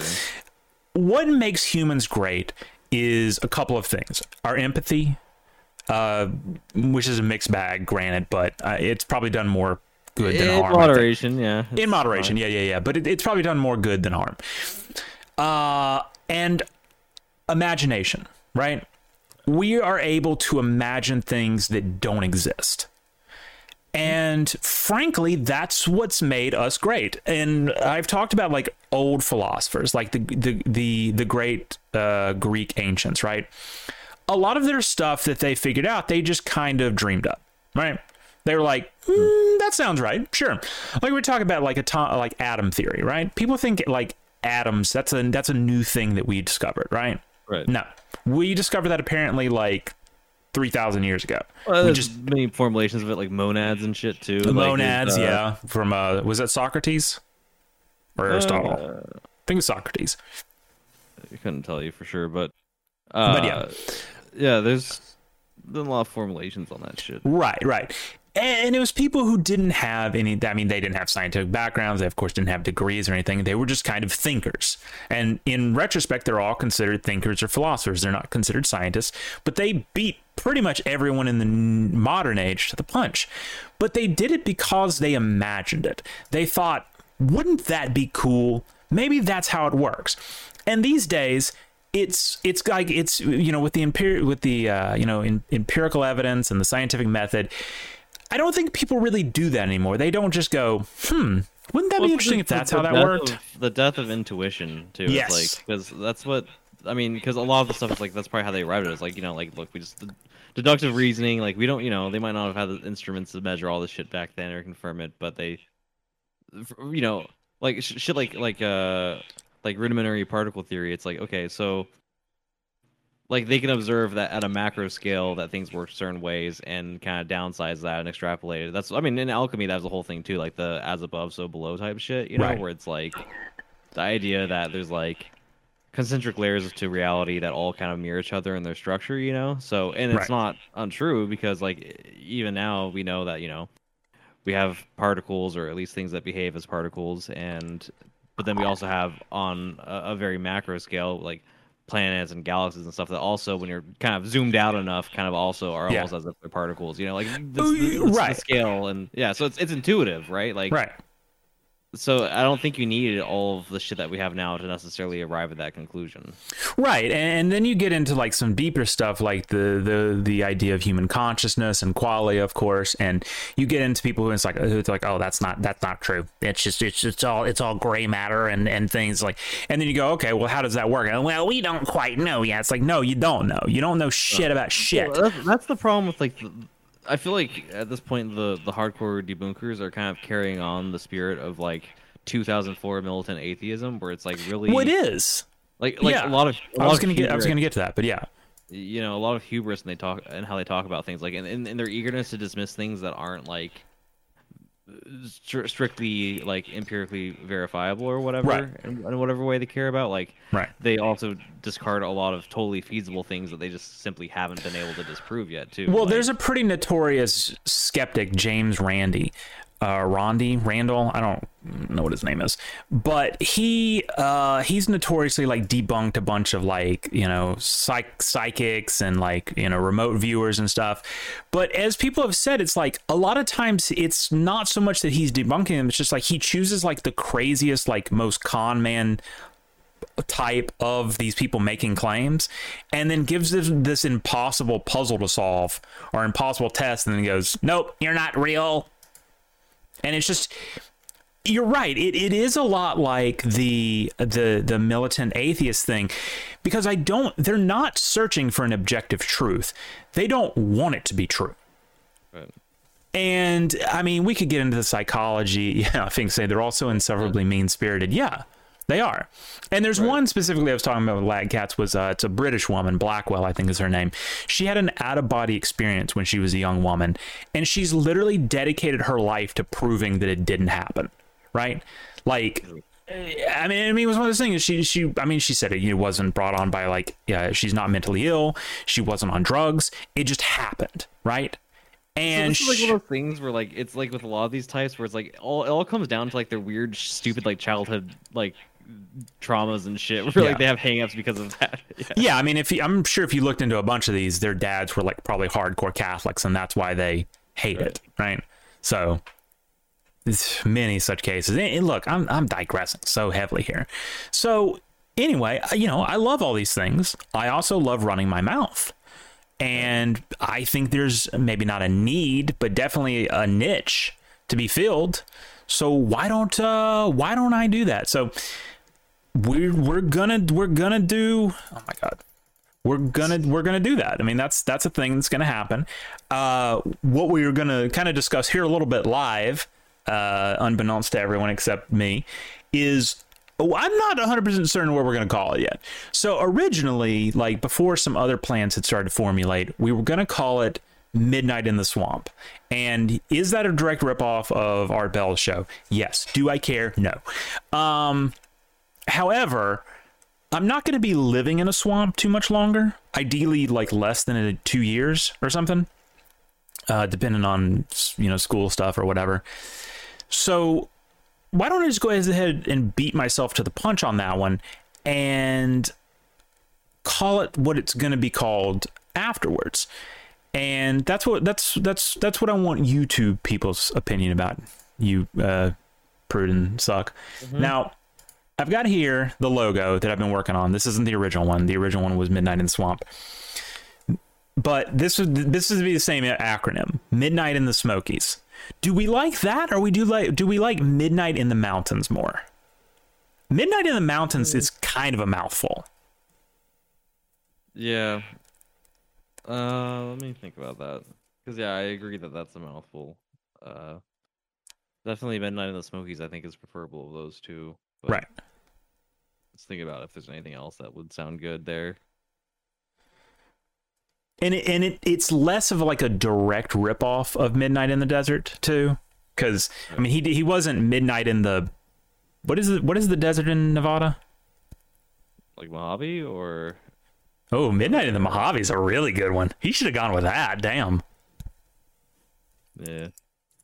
Actually, hold on. Nye County, Nevada. I think the desert out there might be a different one than Mojave, to be honest. But I mean, it doesn't like have a name for it or anything, but it might be actually. Well, yeah. I mean, Las Vegas is right here, and we know like this is the Mojave. Well, okay. Well, here's the Mojave. Yeah, I mean, I don't. I just Mojave is more towards like California, I think. Typically. wait. It's right here. Yeah. Well, I guess there's, maybe there's a term that I can't recall, but let's see. just like if you Google like Nevada deserts or something, you would find it. I'll just put Nye County Desert. Oh, Pahrump Valley, I guess. There was okay. Oh, okay. So yeah, so this is the Mojave. Okay, yeah. So it is the Mojave. Okay, yeah. So yeah, Midnight in the Mojave would have been a really good name, but Midnight in the Desert, I guess, sounded better to him.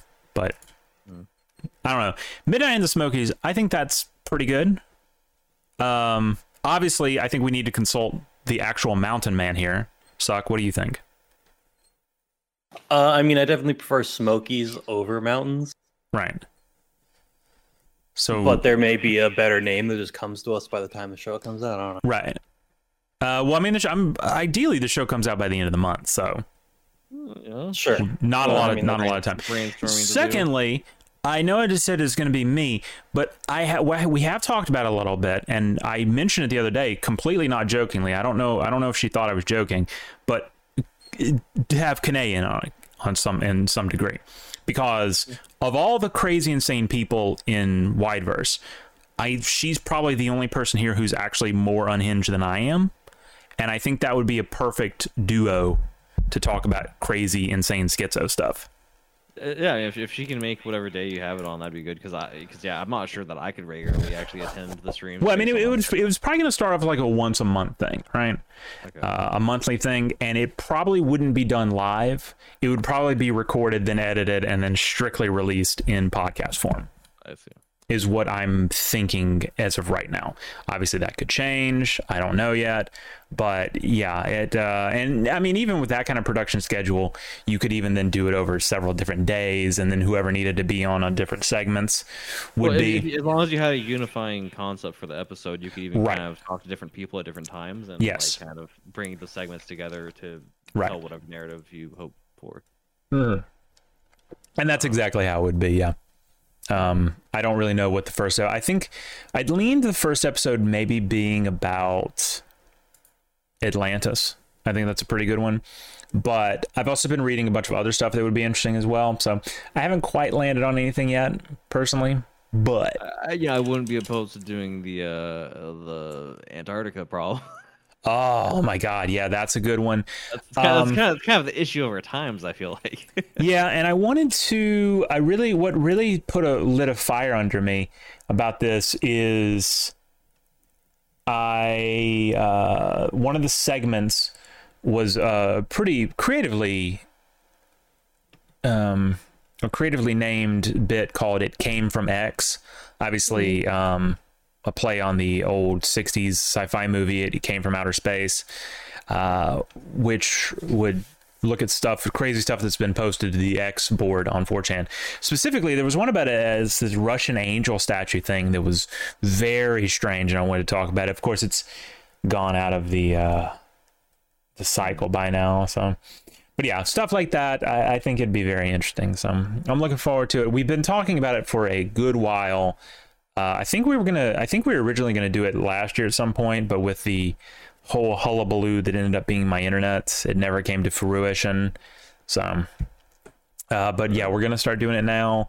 And like I said, there'd be no real point in calling it Midnight in the Swamp when I'm not gonna live in a swamp that much longer. So, right, we'll go ahead and over the next year or two, a lot of our branding stuff is going to be slowly changing to very. Yeah, but what if you called it Beefing in the Bayou? I feel like that'd be a better name for this show, over than a paranormal show. So I will say that also, just subjectively, the mysteries related to the mounds interest me a lot more than the mysteries related to the swamps. So. I feel like there's a lot more stuff happening in mounds that, like... I don't know, dude. There's some pretty clavo shit going on in swamps. Swamps are pretty spooky, man. So swamps are you don't want to fuck with mountain people, but you also don't want to fuck with swamp people. Well, sure. But I'm saying, mountain people will just straight up kill you. Swamp people put that hex on you. Okay. Yeah, put that voodoo shit on you, man.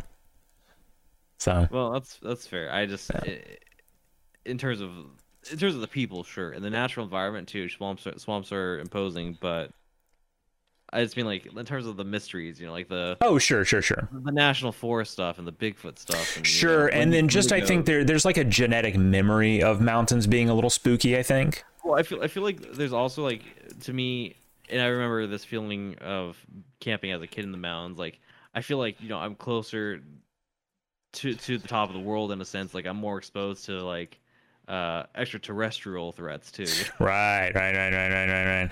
Oh man, I bet there's some spooky stuff up there. Yeah.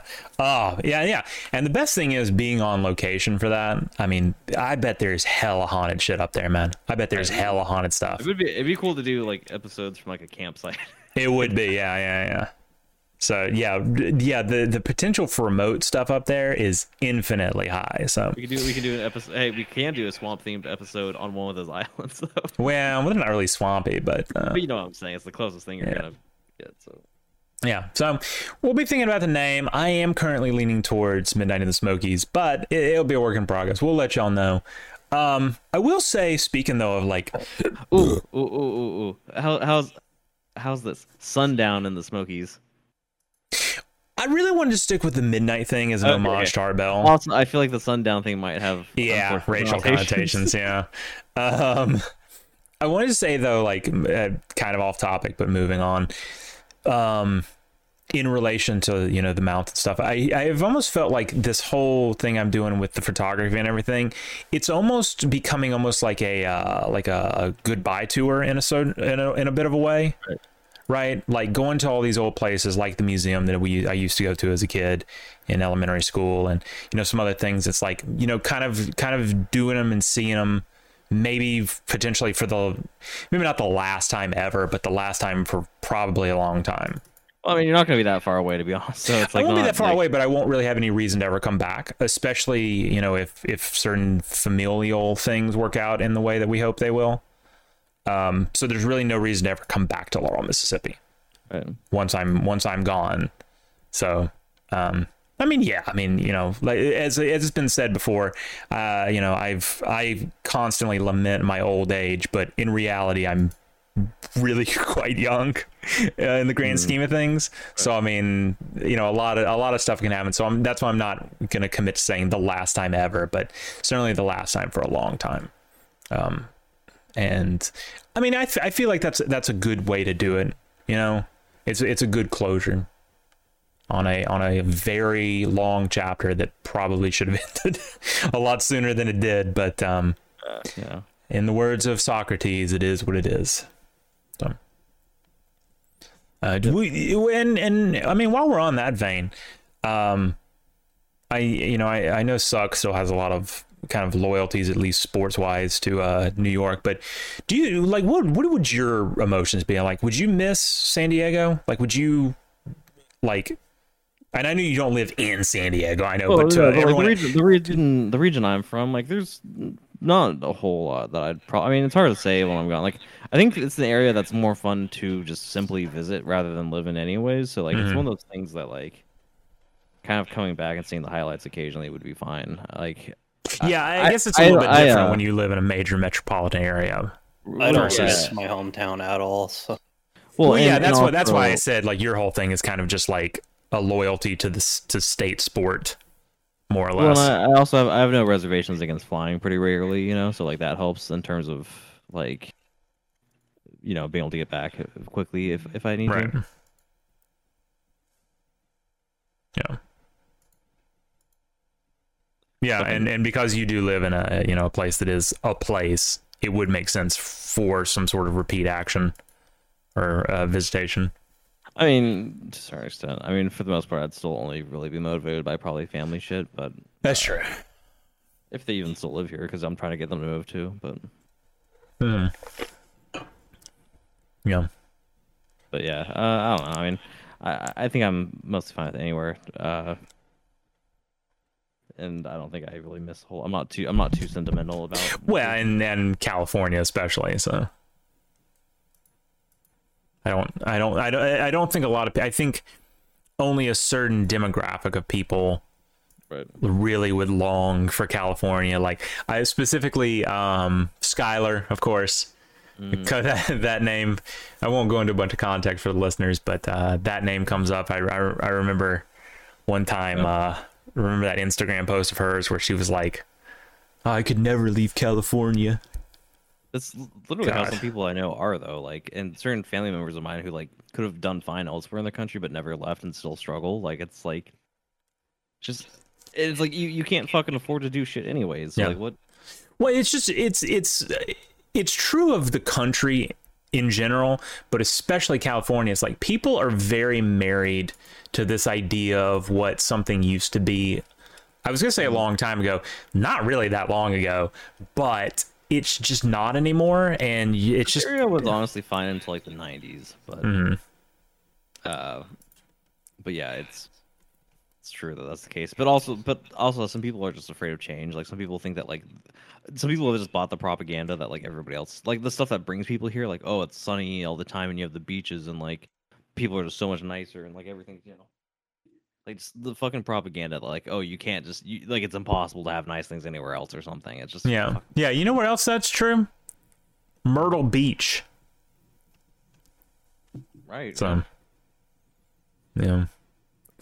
Yeah. What a shame. Cali Cuck stuck in the past. Many such cases. Mm. So. I mean, some of them aren't even stuck in the past. Some of them just want what it is too. Like some of them just like how it is now, which is That's so cringe, man. That's so cringe. Speaking of cringe, we could talk about this because it's not really super political, and I mean we won't get political about it, but it is certainly a happening. This weather, this Chinese balloon thing, is actually kind of crazy. I appreciate it because it's at least something that's come to America from China that hasn't completely wrecked everything. Yeah. Read into that what you want, what I mean by that. At least yet. Yeah, yet. But what's weird about it is it feels like an old school happening, you know? Right. It just feels like one of those like really wacky things that hasn't happened in a long time. Because everything is just so like all the happenings that have been happening in the past couple of years is, let's see, plague, race war, overthrow of the U.S. government from within, real heavy stuff. There's no like balloon boy stuff anymore. I mean, this wasn't balloon boy, but it was a little bit it was silly. Let's put it that way. It was silly. But I will say it would have been a lot funnier if there was like a little Chinaman inside of the balloon. Like, if he got, like, shot out. What's crazy about it is like I guess I didn't quite understand like how big the balloon was, but apparently it's like huge and like it's carrying like a big like spy platform on it. And obviously there's not like people on it that we know of. Right. Maybe that might be. I guess it's hard to when the backdrop is the sky. It can be hard to get scale. Yeah, but apparently it was real big, and I guess that was why they didn't want to shoot it down. I still think it's stupid. Of course, to give it context, a balloon that was later identified as Chinese, and if I read correctly, the Chinese tried to claim that it was like something from their private sector. Right, that it was like a research balloon that just happened to wander over like all major like nuclear arsenals and Air Force bases in America, just coincidentally, to the extent that it was almost like being piloted. And it's just so crazy because again, speaking of X, it was something I saw on there and I was like, is this just some schizo rambling? And then I go over to Twitter, I'm like, oh no, this is like a confirmed thing that's happening. And it's so crazy. It feels like it moved really fast too for a balloon. Like when you think of a balloon, right? You don't think it's trucking, but this got from like the Aleutians to South Carolina in like what, 2 days? This was riding some sort of airstream. Maybe, or maybe there was some sort of propulsion to it. I don't know. But yeah, obviously the implications of this are not great. Well, I think the angle you were talking about on in the other server was kind of the loss of face it entails too, that we just kind of let it happen, Yeah, and I think that was the worst part. Of course, then it came out that the U.S. had known about it pretty far ahead of time, but didn't say anything because Secretary of State Anthony Blinken is going to have a meeting or some sort of council with Xi here in this month at some point. and that they didn't say anything because they didn't want to cause a row. But I mean, I think we all know what's going on. Like, it's been said before that, like, the American government really, and I mean, this isn't even like a political, like, wing related thing, because it's both sides are fairly heavily influenced, if not outright owned, by the Chinese. I mean, Mitch McConnell, of course, comes to mind specifically. And then, of course, there's been accusations that Biden is... But yeah, this doesn't really help that conspiracy theory a lot. Because, yeah, they said they didn't want to shoot it down when it was over. Like, they didn't want to shoot it down when it was over Montana for fear of hitting civilians. Well, I don't know how much y'all know about Montana. Right. But it's the most desolate state in the country. Right, and there's no way with all our fucking aerospace bullshit, we couldn't kind of predict where would be a safe area to destroy it over, you know? Like, that's just ridiculous. Yeah. And that's the whole thing. It's like, if they're doing it to, like, not cause issues ahead of, like, meetings or whatever, it's like, well, I mean, they're already causing an issue by sending a fucking spy contraption. Alleged spy contraption. Well, okay, Yeah. That just happened to float over all how do we Air Force know bases. it wasn't, like, dropping invasive seeds and shit? Yeah, I mean, how do we know it wasn't, like, we don't know anything that it was doing. I was reading some people talking about that there was anecdotal reports that every area that it went over, people were complaining about, like, weird shit happening with their cell phones. How do we know it wasn't, soaking up cell phone data? How do we know it wasn't, taking up pictures or something? Which, I mean, you could do that with a spy satellite, so feels like that'd be the long way around on that one. But yeah, I mean, that's the problem, is we don't know what it was doing. And that's the problem, is that we don't know what it was doing.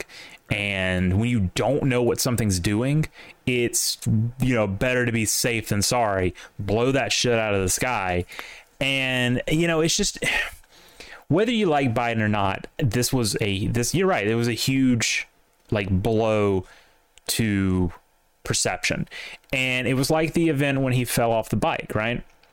That, whatever your feelings on him, even if you like him, you have to understand that instinctually you perceive that as weakness. Your rational mind may push back and go, oh, well, it's no big deal. He got his foot caught, blah, blah, blah. It's like, sure. But the monkey part of you is still going, weak man, weak. Ooh. Right. Yeah, I mean, there's the constant thought there for me, like, what if there was something nefarious and, like, there was actually a bomb in that shit and it just got dropped on us because they refused to shoot it out of the sky? Yeah. And that's exactly the point. It's like, when you don't know, blow it to hell, right? When that's what Americans do. It's a spit in the face, essentially, to the American way. And as many people have said, for better or worse, if old Donnie T had been president, that'd gone down a lot differently. Because he, like I said, better or worse, he didn't play. So it's just such a crazy thing. And now there's, like, allegedly more of them. Like, there's a second and maybe a third one I've read about. So if that's the case, that kind of pokes a hole in the, it was just one that got away theory. But I mean, it was almost like, how do I say this? It was almost like a test to see what they could get away with. Right.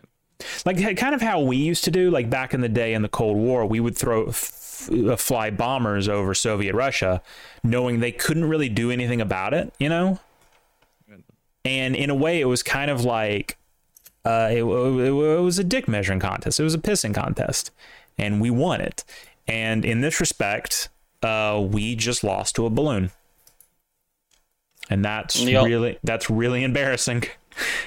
But it's the complete and total emasculation of America, and that's kind of the point. So it's really, really kind of depressing. Well, that's what happens when we get into politics. Yeah, it is. Maybe that's why. Maybe I'm remembering now. That's why we don't really talk about politics. But I mean, that's news. That's not really politics. Sure, Politics, sure. But I mean, politics would have been talking about. Well, I can't think of anything in particular, but you know what I'm saying. There's still political overtones attached to it, though. yeah.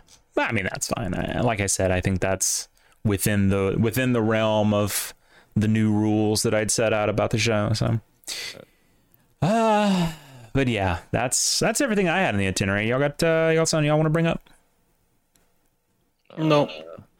Not really. A small bit of food news is I found out earlier that the drive-through diner on the way home serves its full menu all day. Oh, So I got a burger after work, which is good. burger? As is established, I work overnights, and so sometimes you get tired of the limited options that time of day. Sure, or you get tired of breakfast, and you know it's nice because they're like it's like diner food. So like you have burgers, but then you also have like chicken. You got like like you know meat and three type things, almost like pork chops and sides and shit, and like you know you got all sorts of options that you can explore if you're feeling adventurous, and that's cool that I can do that at 7:30 in the morning on the way home. Mm-hmm. So that's nice. Small little development. Yeah. Well, I was going to bring up I mean, because you've been there for 3-4 months now. How are you feeling about the job? That's good. It's good. I mean, without getting too detailed about what I actually do, it's it's. What do you mean? You've explained in depth what you do here. Well, I'm not going to explain the specific place that I'm working at, though. You work at the dick sucking factory. Oh yeah. We all know that. But yeah, I don't know. It's fine. It's easy. It's easy enough, and it pays decent relative to the effort that it takes. Obviously, in the long term, I would like to move up on pay scale wherever I wind up in the future. And I'd be fine with a little bit more effort to match, but for the time being, while I'm just sorting some shit out, it's kind of fine that it's so easygoing and that I can get away with a lot of bullshit on the clock too. So that's nice. Mm-hmm. Do you think I mean, we've talked about this before, I think, but not in length. So, like in not the Knoxville area, is that something a field you'd want to remain in? Not really. I mean, I would like to eventually transition into doing kind of like any kind of office work. Because I feel like there's plenty of officey jobs out there that are also kind of bullshit and low effort, and it's just a matter of convincing HR to let you in. Right. And it would be nice to have the perks that come with that, like benefits and paid time off and stuff occasionally. Because that's the one thing I'm noticing on this job is like, since I'm so kind of laser focused on, aside from the money I've been spending on like kind of hobby bullshit, so laser focused on building savings and stuff right now. Like, right. Like I wouldn't want to take any paid time or unpaid time off, which is the only time I'm going to get in this position. If I want an extra day off to do something. So it's like it's really like I just have my weekends, right? And that's fine for the most part. It's just like I think when you're working full time, it's nice to have maybe at least one extra day per month where you can like just totally devote to like doing things you want to do. Yeah, because I mean, we talked about that with like here being on the show. I mean, it does very much seem like as at present the job kind of dominates the landscape. Well, yeah, and I mean, of course, this is something that's going to be controversial with certain personalities, but I definitely think that like just full time work where you're physically present for 8 hours a day, like every week for 40 hours each week on end is kind of like it's one of those things that I think is like a work culture thing that could actually honestly just change in the United States. And I would definitely be in favor of a movement that pushes for like standard 4-day work weeks for fields where that makes sense at least. Right. Oh yeah, I mean, like a lot of these office positions, you don't need to be there 5 days a week. Well, and even if you're remote too, it's like, and I'm not even talking like 4 10s. I'm talking like 4 8s. Like I think we should just have a 32-hour work week, honestly, at this point, and I think that the economy would be just fine. Okay, I feel like that might be a little controversial, but well, I mean, I think most people who work in these jobs won't say that they're productive for 8 hours straight, anyways, on most days. So it's like just cut down the bullshitty hours where they're just kind of fucking around on their computer anyways, and then hey, you're there. Yeah, I mean, realistically, that's never going to happen, but you kind of just have to rise in your career to a point where you can negotiate, hey, I only want to work 4 days a week. Well, sure, or you just get a position where you can bullshit it, and then you just bullshit it and don't say anything, I guess, but... Yeah, but to truly have the third day off every week, like... Sure, yeah, if you want like as a guaranteed thing or whatever, but I don't know. I mean, I don't intend to participate in the corporate world like extremely long term, you know, just my whole thing is I would like to get ahead enough to have a place I own paid off. It doesn't have to be very ambitious, and then have the luxury to kind of choose what I want to do with my time, uh, you know, without being totally beholden to like bills or whatever. Hmm. But Yeah, anyway, because the formation that I think we've kind of started moving in regards to the White House project is it's kind of definitely starting to seem more like a two-front solution, a two-state solution at this point, versus anything else, which I think is fine. I mean, depending on what you mean by that, I mean, I don't have any particular intentions there. I floated a lot of ideas myself, but Right. But what I'm saying is though, like, because the way it's starting to seem like right now is that anything that I would be involved in up there would be some sort of family wealth related thing, right. as some sort of investment, and or / family vacation home. Right.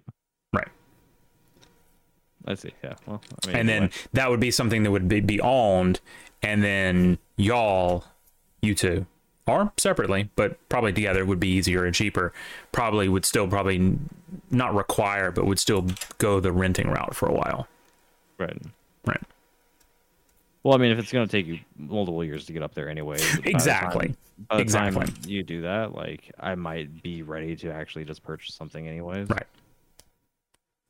And that's kind of what I meant about the two-state solution. However, I mean, depending on how it works out, I would not be opposed to still having everybody involved in the same place either. It's just that it wouldn't be bad. But I think the second best though is just everybody kind of being in the same general area. Sure. Is because we've talked about this before. Like I'm extremely hard to live with. Few people know this. I'm completely insufferable. So you know a lot better than us how you are, I guess. Yeah, and if I've thought about it at length before, and it's like it's probably just best for most people involved that maybe there is some separation. That's fine. I mean, you know, you know what's best, but right. I actually consider myself really easy to live with, and I mean that's of course self-appraisal, which is never totally reliable, but sure. Like for example, the living situation I had with my roommate on campus when I was yeah, like that was like living in a fucking sardine can, and it worked, you know. So having a more reasonable apartment or house situation where people have more dedicated space and stuff, like I think would be no problem. Right. Are we still live? Yeah. All right. Let's see what I'll say. I was gonna say that. What were you gonna say? Well, I was just gonna talk about my freshman college living situation. Oh, okay. Some things that were said that I can't say on screen. Oh, yeah. You've told us that story before, yeah. Yeah. Well, and yeah, the point being that like, for my part, I'm actually, I would say, an extremely quiet individual in terms of like how I go about living, and I don't need anything from anybody else except that like people clean up after themselves in the same way that like. You know, I should clean up after myself. You know, like I think so. Like my philosophy with things is like definitely in terms of like, for example, staying on top of shit. Like if somebody like I'm the kind of person where if I had dirty dishes making food or something, I try to just clean it right away, like as I continue cooking, because I don't want to have. That's very smart. Yeah, have to come back to it later, you know, and I'm already up in there, and there's a lot of downtime in the kitchen anyway. So like that's one of the things that I do, you know, like that like. Avoid certain pitfalls that might befall other people, you know, in domestic arrangements or whatever. But yeah, Phoenix saying living with someone after living alone for so long is and that's I think that's part of my thing is like I said, I'm overbearing essentially, and I just think it would be rather difficult to be around me 24/7. Like it's fine. I think y'all think I'm fine because you know, you only have to put up with me a little bit, you know, but I think if you had to put up with me more or less 24/7, it would be Well, miserable. let me ask you this. Like, so, like, obviously, I don't know if this is an arrangement that would ever appear, but like, do you think it would be better, even if it was the same property, if it was separate accommodations within the same property, like that would help? Yeah. So you're saying like the real difficulty would be being in the same exact building, not necessarily. Okay. Yeah, that's the problem. Like I'm very particular about, because this surprises a lot of people, because like you said, you're a very quiet person. I'm a very quiet person. Like, you know, people think that because I have, you know, a bolsterous personality that I'm very loud all the time. It's like, no, when I'm not doing something, like sometimes there's days I go that I don't even speak, right? Like I don't even say things out loud. Sure. So I'm very particular about that. Like I'm kind of a light sleeper, but also kind of not. It depends like what kind of mood I'm in. Like, you know, if I sleep and if there's like a lot of noise while I'm sleeping, I get extremely irritated. Well, so like my thing is I'm not a light sleeper, and I sleep really well through like one-off noises. Like if there's like a big thump or something, I oftentimes won't wake up if it's just like if it's one time. What I can't cope with is recurring annoying noises. Yeah, that gets on my nerves, and that will bother me, keep me up. But yeah, I'm very particular. Like, well, you know, you talk about being tidy and stuff. That's fine, but I'm very particular about that. It's just a lot of little ticky stuff. And sure. And I mean, I guess the other thing is like confidence and the ability to like manage the communication and the you know, I mean, not that I predict like necessarily massive conflict, but like, you know, inevitably anytime people live together, there's necessary like conflict resolution skills that come into play too, you know? Right. Like, so like, I mean, you know, it's whatever people are comfortable with on their own terms, because certainly I wouldn't want anybody putting themselves in committing to something that they're not like comfortable with, I guess, you know, like that wouldn't be good for anyone. So. No. So yeah, that's just kind of my thought process on it. And like I said, if it was indeed some sort of like family wealth investment thing, it's just probably better not to involve, you know, other people. Well, sure. Yeah, but in that case, that would still be probably a decent location for, say, a studio. Since most certainly, family vacation home. Yeah, most certainly. That's concrete. Yeah, no. Any sort of like wide media group related stuff would definitely be something I would put effort and time into, because I mean that again, you know, if y'all are renting something, you know, that's not a guaranteed space, really, you know, in actuality. But having something that's owned and is ours and we know is gonna, you know, it's always gonna be there, we're always gonna have that. Yeah, no, definitely. We've talked about that before, and that's definitely the route that we would go with that. Right.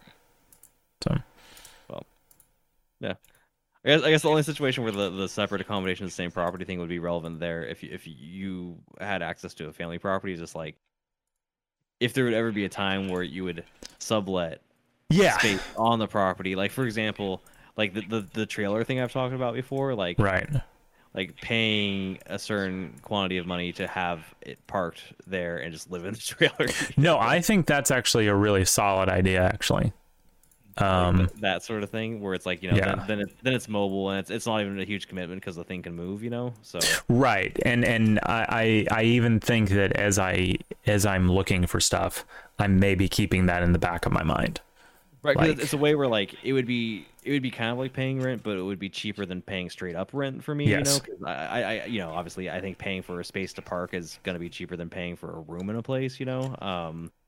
And then, but then that also contributes to whatever financial burden the place that your parents might go in on would create, you know, for example. So like that's one arrangement where like, because I agree, like I mean, like if it was financially feasible, I would not necessarily want to share walls with anybody, you know, like even though I consider myself easy to get along with, you know, like for example, if I moved out right now, like if Suck was into the idea, like I'm sure I could make it work living with him fine, but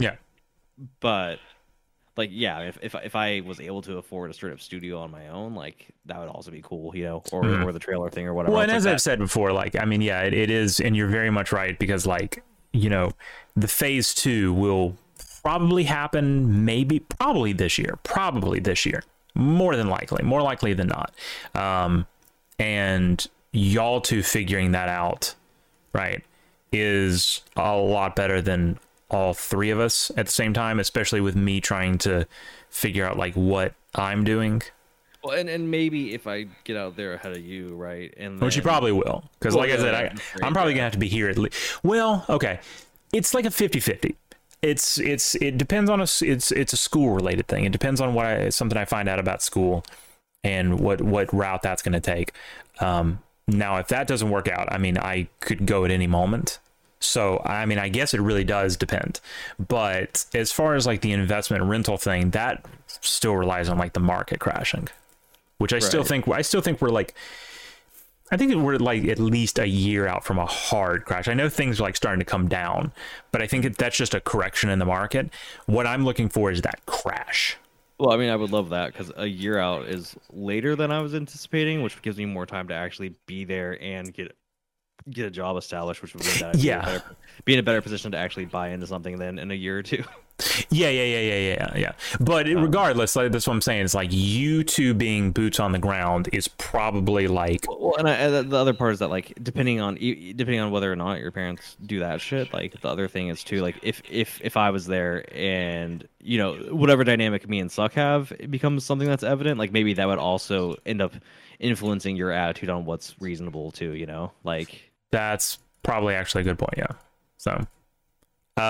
So yeah, essentially, as people are probably now realizing, I am completely using these two as guinea pigs for this whole thing. So that's fair. I mean, I mean, in this case, Suck's the pioneer, but historically, like I'm fine with jumping into the unknown, I guess, right, for the most part, and kind of sorting it out again because I can usually roll with the punches. I don't. I mean, it Sucks here, so he can attest for himself. But I don't part of Suck as somebody who's like a secret like fucking party animal or whatever either. So no, I mean, I spend all fucking day just at my desk, really. So which is a little depressing, honestly. But I mean, I get it. I mean, that's kind of what I would do too if I didn't have to physically go to work. You know, like oh no, well, that's crazy because like you know that's like the opposite for where I'm going with right now. Like I'm doing everything I can to avoid being at my desk. Well, see, the thing is, if I had a desk job with like work from home and maybe a little bit more flexibility too, and I wasn't spending most of my working hours walking around, I think I'd actually be more active in terms of going out on my off hours because I'd be a little bit less tired and a little bit less like you know. Well, the other part for me too is like working overnight, right? It means like even on my days off, the hours that I'm sleeping aren't consistent. So like it's not like a foregone conclusion that like okay, you know, every day during the week I'm up from like, you know, 8 to midnight or something, you know, and I know that's gonna be my schedule on the weekend. It's like it's a lot more variable because of the overnight thing. So it's like I can't guarantee that there's gonna be daylight hours during the weekend where I actually have the energy to go out and do stuff, you know. So like that's the other downside of it. So like one of my frustrations right now is like I've also been interested in photography again, but like I've not been able to really practice it because like the whole energy and time thing has not been lining up for me whatsoever. In terms of like when there's good light and stuff. So it's like, yeah, that's actually kind of depressing, but yeah, I get it. So that's one of the reasons why like I mean I'm glad that there's probably an eventual expiration on this whole job thing. Like I mean. So, like Suck was saying, for example, that like what April was when your lease changes or something. My lease runs out in the start of June, but like that 2-month period is like kind of when I want to like look and consider what the. I think my complex like wants me to give them like a 60 to 30-day heads up. So yeah. Well, so let's just ask this: like, would you consider just renewing with your existing complex, or is there like reasons why you'd want to get out? I mean, obviously, I'd prefer to like move into a house over a complex since like I can't have a grill here or shit like that. Which honestly, that's un-American. And like I'm stuck on Spectrum here when AT&T fiber exists. And you've been having some problems with Spectrum the past couple of weeks. Yeah, but I mean, outside of that, I haven't had huge issues with this place. I guess I did get my door shot through. As I say, you did get shot at, so. But I consider that a very unique event that shouldn't be happening frequently. Well, it is the South, so. Sure. But, I mean, like, even just the two of us could pretty easily go in on, like, one of these small places. Well, that's true. And you've said, and I guess I've seen it too, that, like, sometimes the 2-bedroom options are better than the 3-bedroom options anyway. So yeah. Yeah, like there's this 2-bedroom house for $12.50 a month, which like Ooh. it's nothing amazing, but that price is very cheap.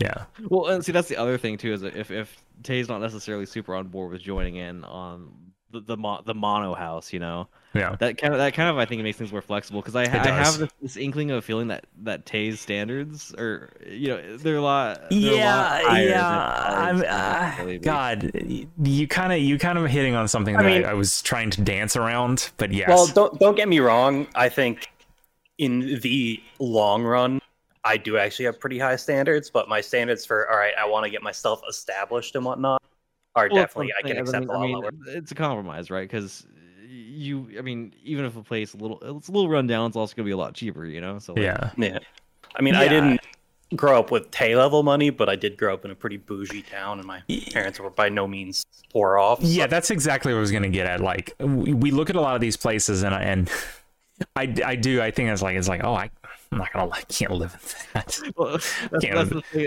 Definitely of the three of us, I have the lowest standards. I look at every Yeah. place. I'm like, yeah, I can make that work. Yeah, no, I Yeah, see, like, we look at some place and I see like, and it's even like little stuff. I see like wood paneling on the walls, and I'm like, oh, I'm not living in that. What am I, 80? So yeah, I mean, that's something I'm trying to kind of dance around because I don't want to sound like an asshole, but Yeah, I mean, there's also like prudes down to live in a trailer park, but I'm not super down. Well, for sure, that and I mean, myself. obviously, those more extreme ideas are things that are inherently kind of solo, anyways. So I'd live in a Right. nice trailer park, but like like a nice one. But I insofar as like there would be a roommate situation or something, right? Like, yeah, I mean, a modest apartment or house is totally fine with me. Like, not totally ghetto and fucked up, you know. My whole thing. Yeah, I mean, I've said in before, terms of apartments, the place I'm living in with 2 people is like $500 a month, so it's pretty right? fucking You cheap. said Jeez. that, and that's one reason why, like, if you like the place, I'm like, that's totally fine with me. Yeah, I mean, it's definitely an option. I would prefer a house just for convenience of a house. So for an apartment reasons. I think the house. First off, I think there's a lot more diversity of location, certainly, Right. but then diversity of options with a house. And given that it is the a large metro area with a huge university, I think you're very safe in finding something a good house for rent. So I mean, as we've seen actually in especially in Seymour and stuff.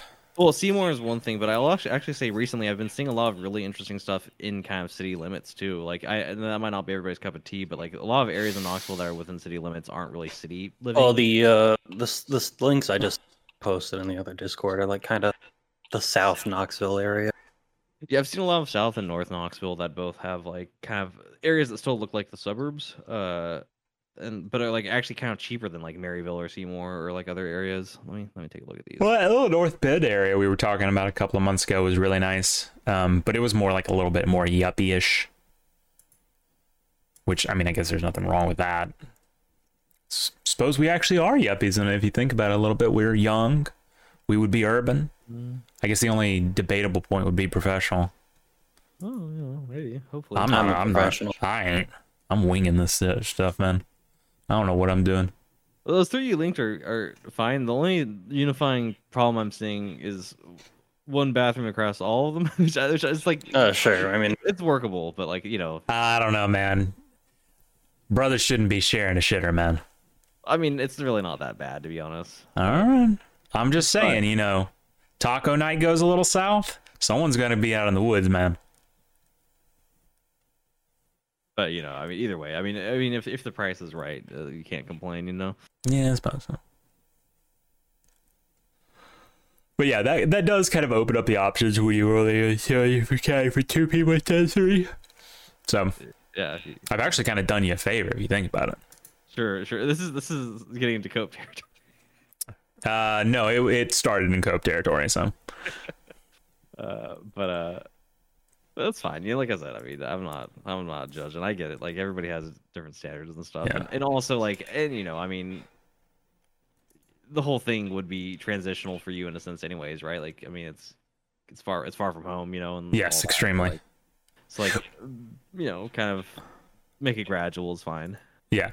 Well, and another thing is like, if, as I've said, like, because it would be a family wealth investment / vacation thing.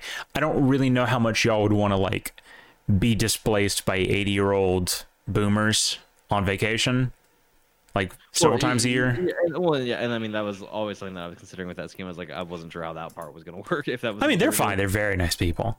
But, I don't know how that really gels with like, young adults having to share space with like literal boomers. Sharing space doesn't bother me. I just wasn't sure if like if they would have like crazy expectations or something. I don't know. Like it's. Well, they raised me, so no. So they're pretty used to having to downscale expectations. The whole thing's kind of moot because they haven't done it anyways yet. Right. So it's kind of like I can't rely on that being part of the plan until it's done. Sure. Very understandable. So like,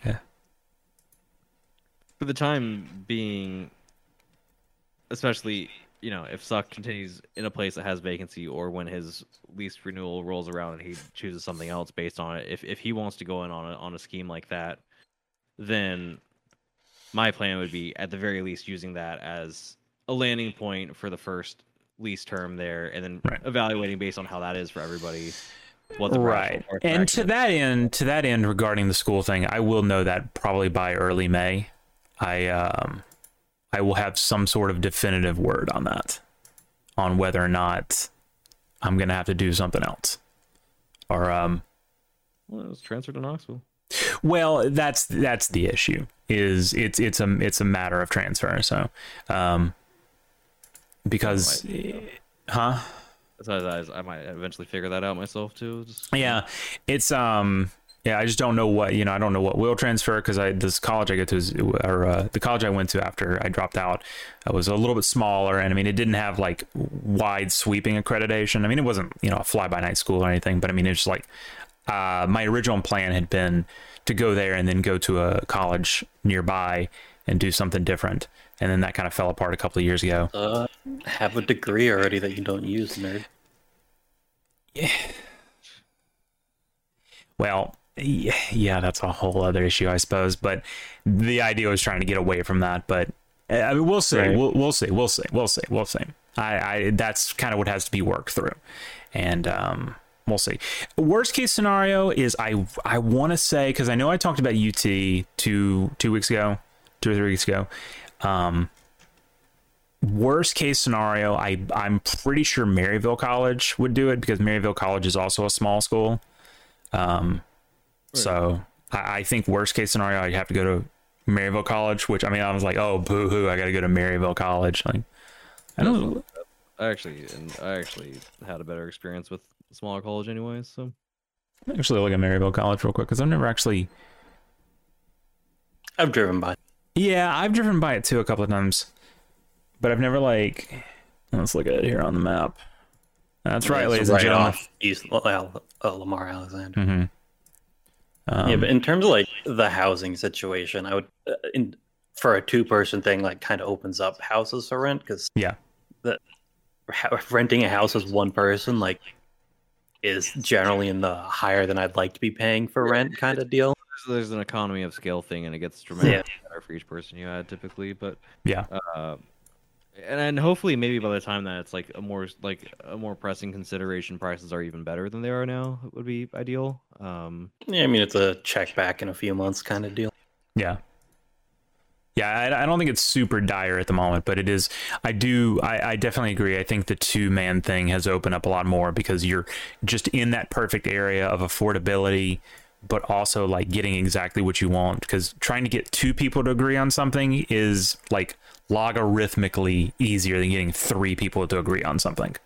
See, and that's the thing too, is it's really easy to get me to agree, because my only priority is honestly just price. Like, and I was about to say, especially with you, because you're like essentially just like whatever.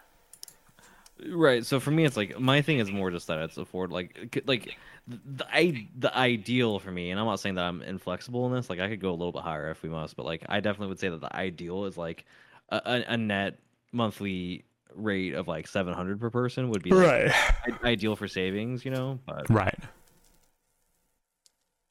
But, yeah, Phoenix saying you can get a prereq done at CC. Yeah, it's kind of what I did. It was like it's a very small school, and I'm just not certain what will transfer and what won't. So, well, yeah, that's like the if they reciprocate credits and stuff is oftentimes the problem with, especially with interstate transfer. Yeah. You don't have to like repeat. But like I said, like Maryville College is a religious school, and religious schools are usually a little bit more lenient. So negotiate certain things with exactly.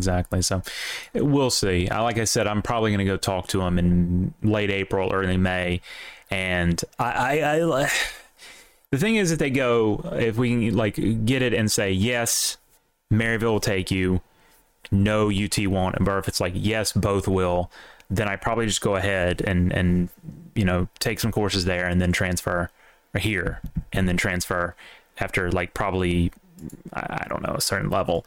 But if they go, no, nothing's going to transfer, well, that kind of queers the pitch, as they say. And at that point, like, I have no attachments left. I mean, if that's just not the route, then that's not the route, and I have to figure something else out. I mean, I guess I've looked into it because, as I said, I don't know if I said on the show, but I said it here. My mother a couple of weeks ago, just like completely offhandedly when I was talking to her about it, mentioned something about park rangers, and I just kind of laughed at it and went, yeah. And then I started thinking about it. I was like, oh, that's not a terrible idea, actually. And so, I mean, that's kind of what I'm looking at. And I honestly don't even know if you need a college degree of any type. Like I've seen, at least out here for ranger stuff, a lot of time degrees in forestry help and similar fields like that. But I'm sure it's the sort of thing where they're probably pretty flexible, where any degree might do if they require one. Yeah, and that may work out in my favor. So we'll see. It's definitely something I also have to need to look into, because I've said before, like, I've never really known what I mean, there's some things I wanted to do, but like the doctor wasn't really something I ever wanted to do.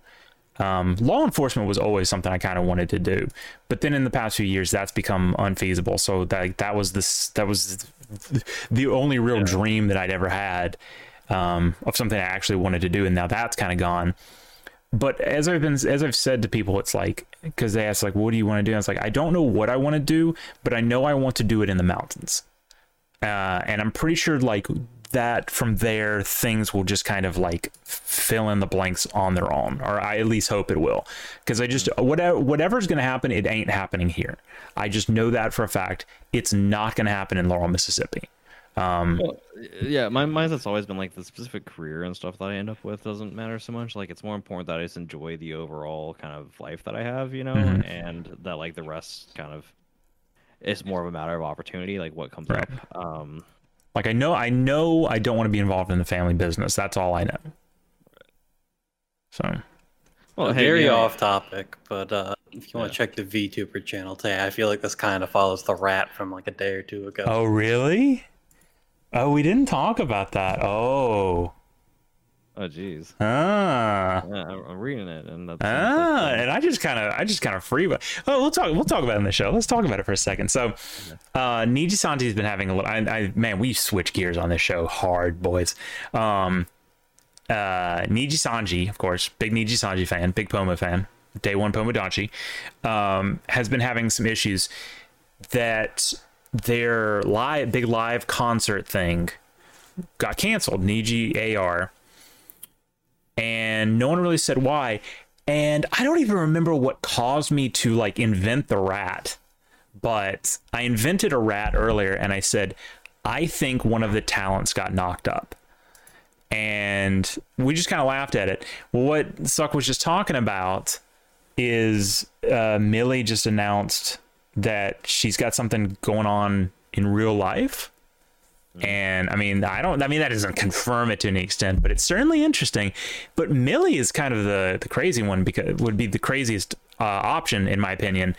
However, that said, this also could be an excuse, because of course Millie a few days ago had that stream where they like, I never quite understood what happened there.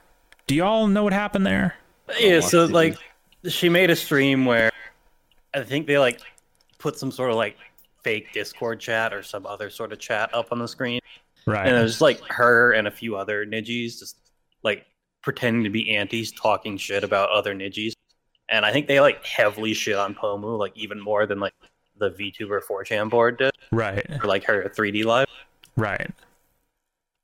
And obviously that would like internal grievances would obviously probably be the most likely explanation. However, I just really thought it'd be funny to make up a rumor that someone got knocked up. So, but actually now that we kind of work it out in the broad daylight, that actually does like make a lot more sense that there's just like some heavy intra talent. What's the word I'm looking for? Hate? Fighting. Yeah. Hatred going on. Because yeah, I mean, I don't know. Is that video still up? No, it got instantly private. So, you know, what's funny, Interesting. too, is like even if they were doing that as like an ironic bit, right? Like I can totally believe that Needies can be kind of nasty to each other because like I remember the bit where like their discords were leaked and they were talking shit about like Halloween way back. And Well, okay, that was taken out of context. That was taken out of context. maybe. Well, no, it wasn't. It wasn't. It was 100% taken out of context. But yeah, no, I mean they are a little catty. Certainly, without a doubt. Trying to pull a VT here. Obviously, Pomu is also going on a break here, not this week, but next. And for the past couple of days, she actually has been pretty down. So I honestly think that's, I swear to God, if a Filipino makes Pomu graduate, dude, MacArthur will weep in his grave for what I will do to that island. Because I'm not obsessed with Pomu or anything, but right. But I am obsessed. I am obsessed with Pomu. Maybe that'll be your chance to save her, though. You can rescue her from VTubing. Oh God, no, we're not doing that. No, we're not doing this. Phoenix mentioning Kiki. No, we're not. Nope. Nope. We're not doing this. We're not doing this. You need my brother in Christ. You need to talk about literally any other woman on the face of this earth. Please, I beg you. I'm begging you from the bottom of my heart. Please speak about anyone else. Yeah, I support his preoccupation. See, I'm not seeing a thread on VT about it right now, but I haven't looked at VT in a long time. I know she's Here's, awful. That's why you need to stop talking about her. Here's some screenshots from said stream.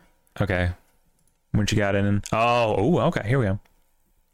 Yeah, it's like just a bunch of cringe, like pretending to be haters and other rat starters and whatnot. Mm-hmm. Yeah, this is just, yeah, I don't even get what the point of this was. Yeah, Millie's Filipino, yeah. I mean, to be fair, some of these are solid points. To be fair, the Etheria is the worst group in Nijian, which not the worst group. The worst group are any of the male groups, but see. How do you get into Nijisanji nepotism? That's true. Petra's uncle, it does work for Nijisanji.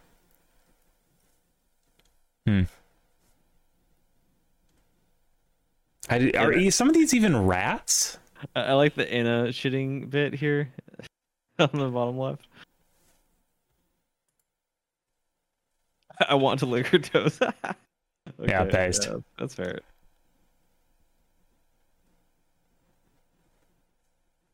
Why do people hate Luca so much? I don't know. Is it a male? Yeah. That's why. Yeah, this is pretty cringe. Honestly, like I like this just is, I get why I get the mentality behind this. But it's one of those things like you need to have like the propriety to not do stupid shit like this that's gonna inevitably cause actual problems, Right. even if it's a joke. Yeah, and then of course Millie was addressing it. Anyone that didn't get the context clues, the secret group chat is meant to be a satire stream and means to express and poke fun at the hate we receive on a daily basis. Show our ridiculousness. Please don't harass or ask any livers.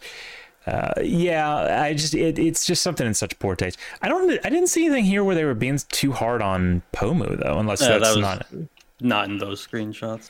I'd be interested to see what they said about it, because Pomu's like, and I don't even think I'm being biased. She's the best. Like, she really is. You know, maybe I don't know. Maybe I am being biased actually. Now that I think about it. Who does the highest numbers in EGN as far as the girls? Oh, I really don't know. I couldn't tell you. Because I'm the overall top performer in EGN is probably a male. Oh, it's Vox. Yeah, 100% it's Vox. Do Nijis really? But the top female, it used to be Alira, and then it was Nina for a while, but I think Nina's fallen off a little bit. I don't know. Let's look into it, actually. A little bit of casual number friending here on the stream. Yeah. I mean, well, okay, so I think Selin, I guess. Yeah, I think Selin's like does the biggest numbers. But that makes sense because she's also the best. She's one of the top three, along with Pomu and Rosimi. Yeah. All right, so yeah, I'm just gonna go like on recent live numbers. So yeah, Alira does 35, 30, 44, 47, 39, 50, 100. Dang, 114. How'd she get that? That's crazy. Yeah, she seems to be in like what was a collab with some other people, so maybe that was it. So yeah, she's averaging like 40, 45, somewhere in there. Pomu, yeah, somewhere in this, yeah, same-ish range. Damn, she got a lot of views on that karaoke stream versus everything else. Yeah, 40-ish, somewhere in there. Finana, woof. Deserved. Woof. Wow, she's like 25 to 30. Of course, to be fair, she's doing some like some of these are like niche. I'll give her this. She's playing some extremely niche games, and that's like good for her. Honestly, like good for her. That's good for like VTubing in general. I'm tired of everyone just doing like karaoke's and Minecraft, right?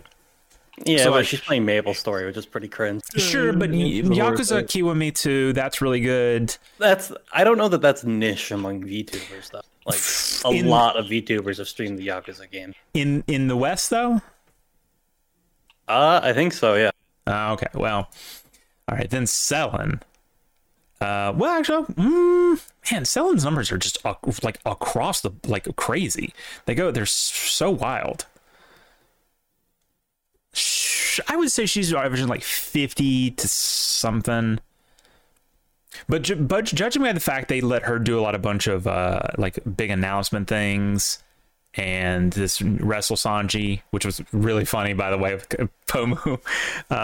Yeah, I'm guessing it's not Rosemi. Rosemi's numbers are actually not phenomenal low, but they're not bad.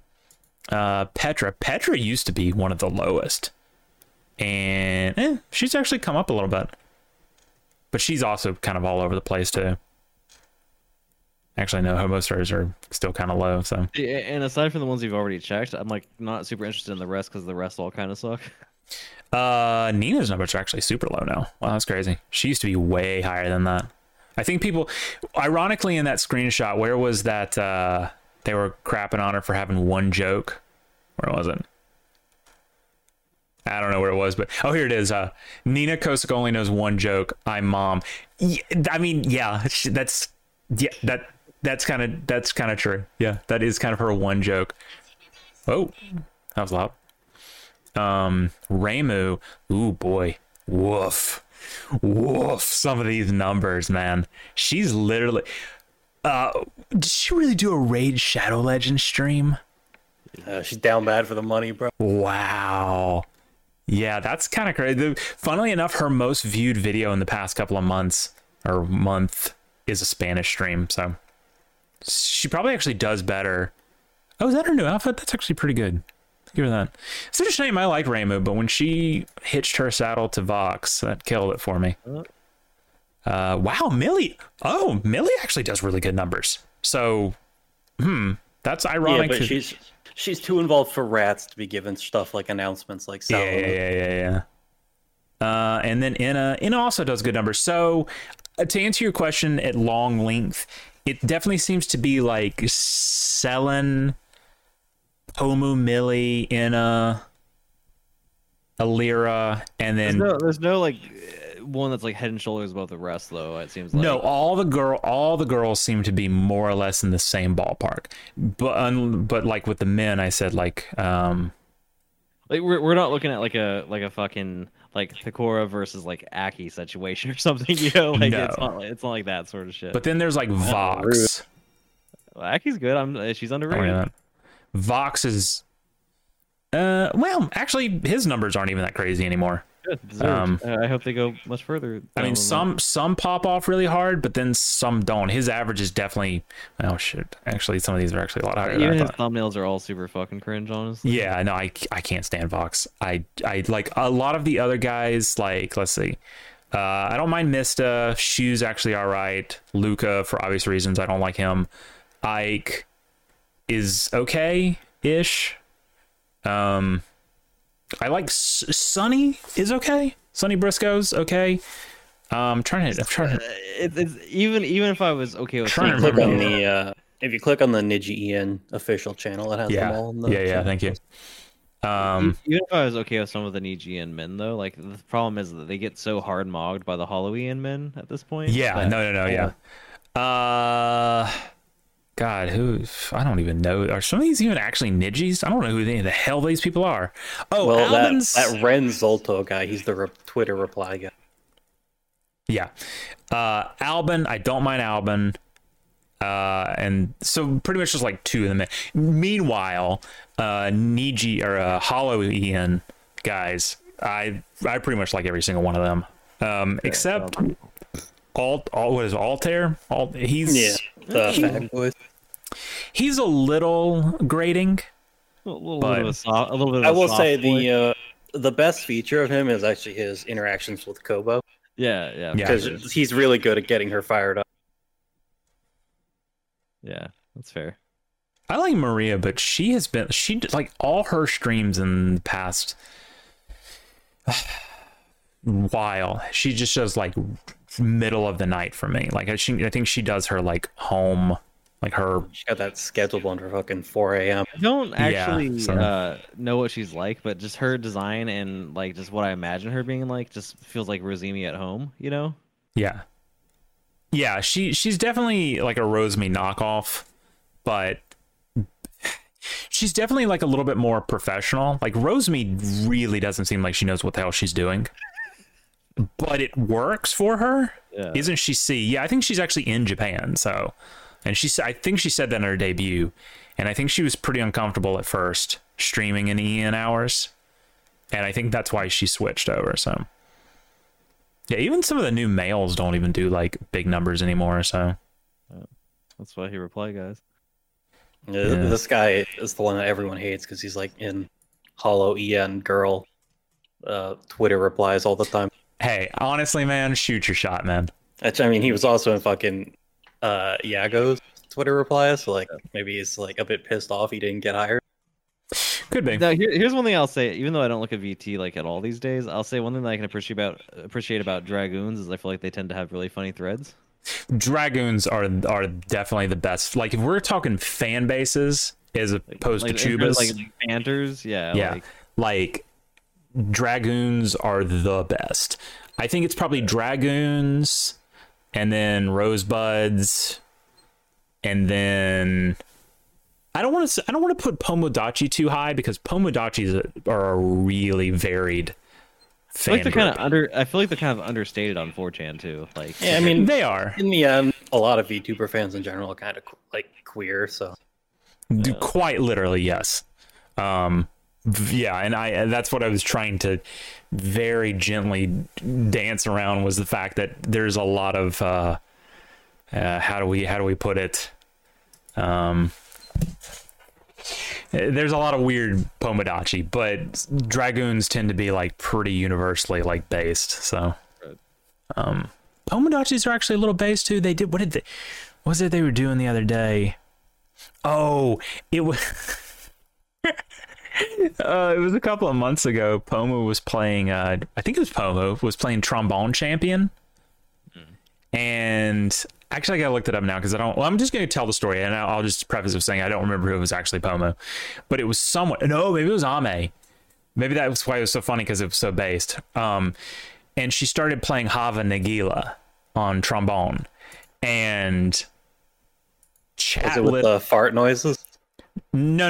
Hava Nagila is the dun dun. Right, but I'm saying like there's a setting in that game where you can change it from trombone noises. Oh no, I don't think noises, so. But chat. One of the hollows did do that. Oh, okay, maybe that might have been, but I don't, because I can't remember if it was Pomo or not. But chat was just going like it was exactly like you thought it would be. Oh man, so it was a little crypto based, which was funny. So I can't remember if that was Pomo though, and I'm too lazy to look it up. Just kidding, I'm gonna look it up right now. Pomo Rain Puff. I love Pomo so much. I'd be really upset if she graduates because of this. I don't think she will. I think she loves this too much. I watched Diamond City Lights 3D the other day or earlier today, and she's just so painfully wholesome. Well, that's something that I can say about her is she doesn't seem to fall into the same like kind of dumb petty trap as a lot of the other Nijis do. So like that helps. It looks like when Gur was playing it, there were quite a few oy veys in chat. It might have been Gura, but Pomu also played it. So I'm gonna assume it was Pomu I was thinking about because I want to think, and I haven't watched Gura in like forever. I don't think, but I'm actually gonna look at that now and see if I actually did watch Gura. I said it before, but I hate how like YouTube like split these tabs up, and it's really annoying. You've definitely scrolled too far. Oh, yeah, that's true. Trombone. Yeah, I didn't watch that, so. Oh, wrong tab. Yeah, so. Well, this show took a weird turn right there at the end. Yeah, well, you know. What do you say we mercy kill us? Put a pillow over its face and put it out of its misery. I've got to go to bed anyways. Yeah, I gotta go to bed too. I gotta go to church in the morning. So I'm probably gonna go back to bed too because I'm fucking tired. Of course, we will be back here tomorrow night. Me and Suck. We will be having the first annual Shitty Awards. Which, boy howdy, do I have some hot takes for that. Get ready for the 20-minute football show tomorrow. Yeah, it's gonna be rough. And I didn't watch the skills challenge, so I'm not even gonna talk about that. I watched a couple of them. I mean, these weren't any like variations from last year. So. Yeah, the Pro Bowl though tomorrow could be interesting, so we'll have a little bit to talk about that. We'll preview the Super Bowl in a little bit more depth, and yeah, we'll do the shitties. Yeah, it's gonna be a short one, but you know, hey, fun fact is we're 2 weeks away from announcing the rebrand of the show, so that's true. We'll probably talk about it on this show first, and then do it the next day. So, but yeah, no. Anyway, yeah, thanks everyone for showing up. We had a good one. I feel like the last few have been a little like a down key a little bit because I've been on my bullshit or whatever. There's been a lot going on for everybody, I think so. Yeah, so it's definitely nice to kind of have the I don't know what word I'm looking for. Well, it certainly went a little bit longer than the last few, I think so. Well, there also hasn't been that much to talk about. Yeah. It's these depressing winter months and not a lot of news. Every year we have this issue where the first quarter kind of feels really slow. Yeah. Oh, hey, we will have a lot to talk about next week. In fact, we might even just do a whole damn episode talking about Hogwarts Legacy. Review embargo goes up Monday, so you'll be able to know if you should pre-order for the early release. And then we'll probably we'll spend a while hopefully we don't play it and immediately regret it. and say it's the biggest turd we've ever played. We'll see if it gets enough hype that I actually go in, because right now I'm not really super interested. But yeah, but we might next week we might just play the game on stream and talk about it. That might be the show next week. So but yeah, no, all right, well, say goodbye, boys. Bye. Keep it beefy, boys. God, don't.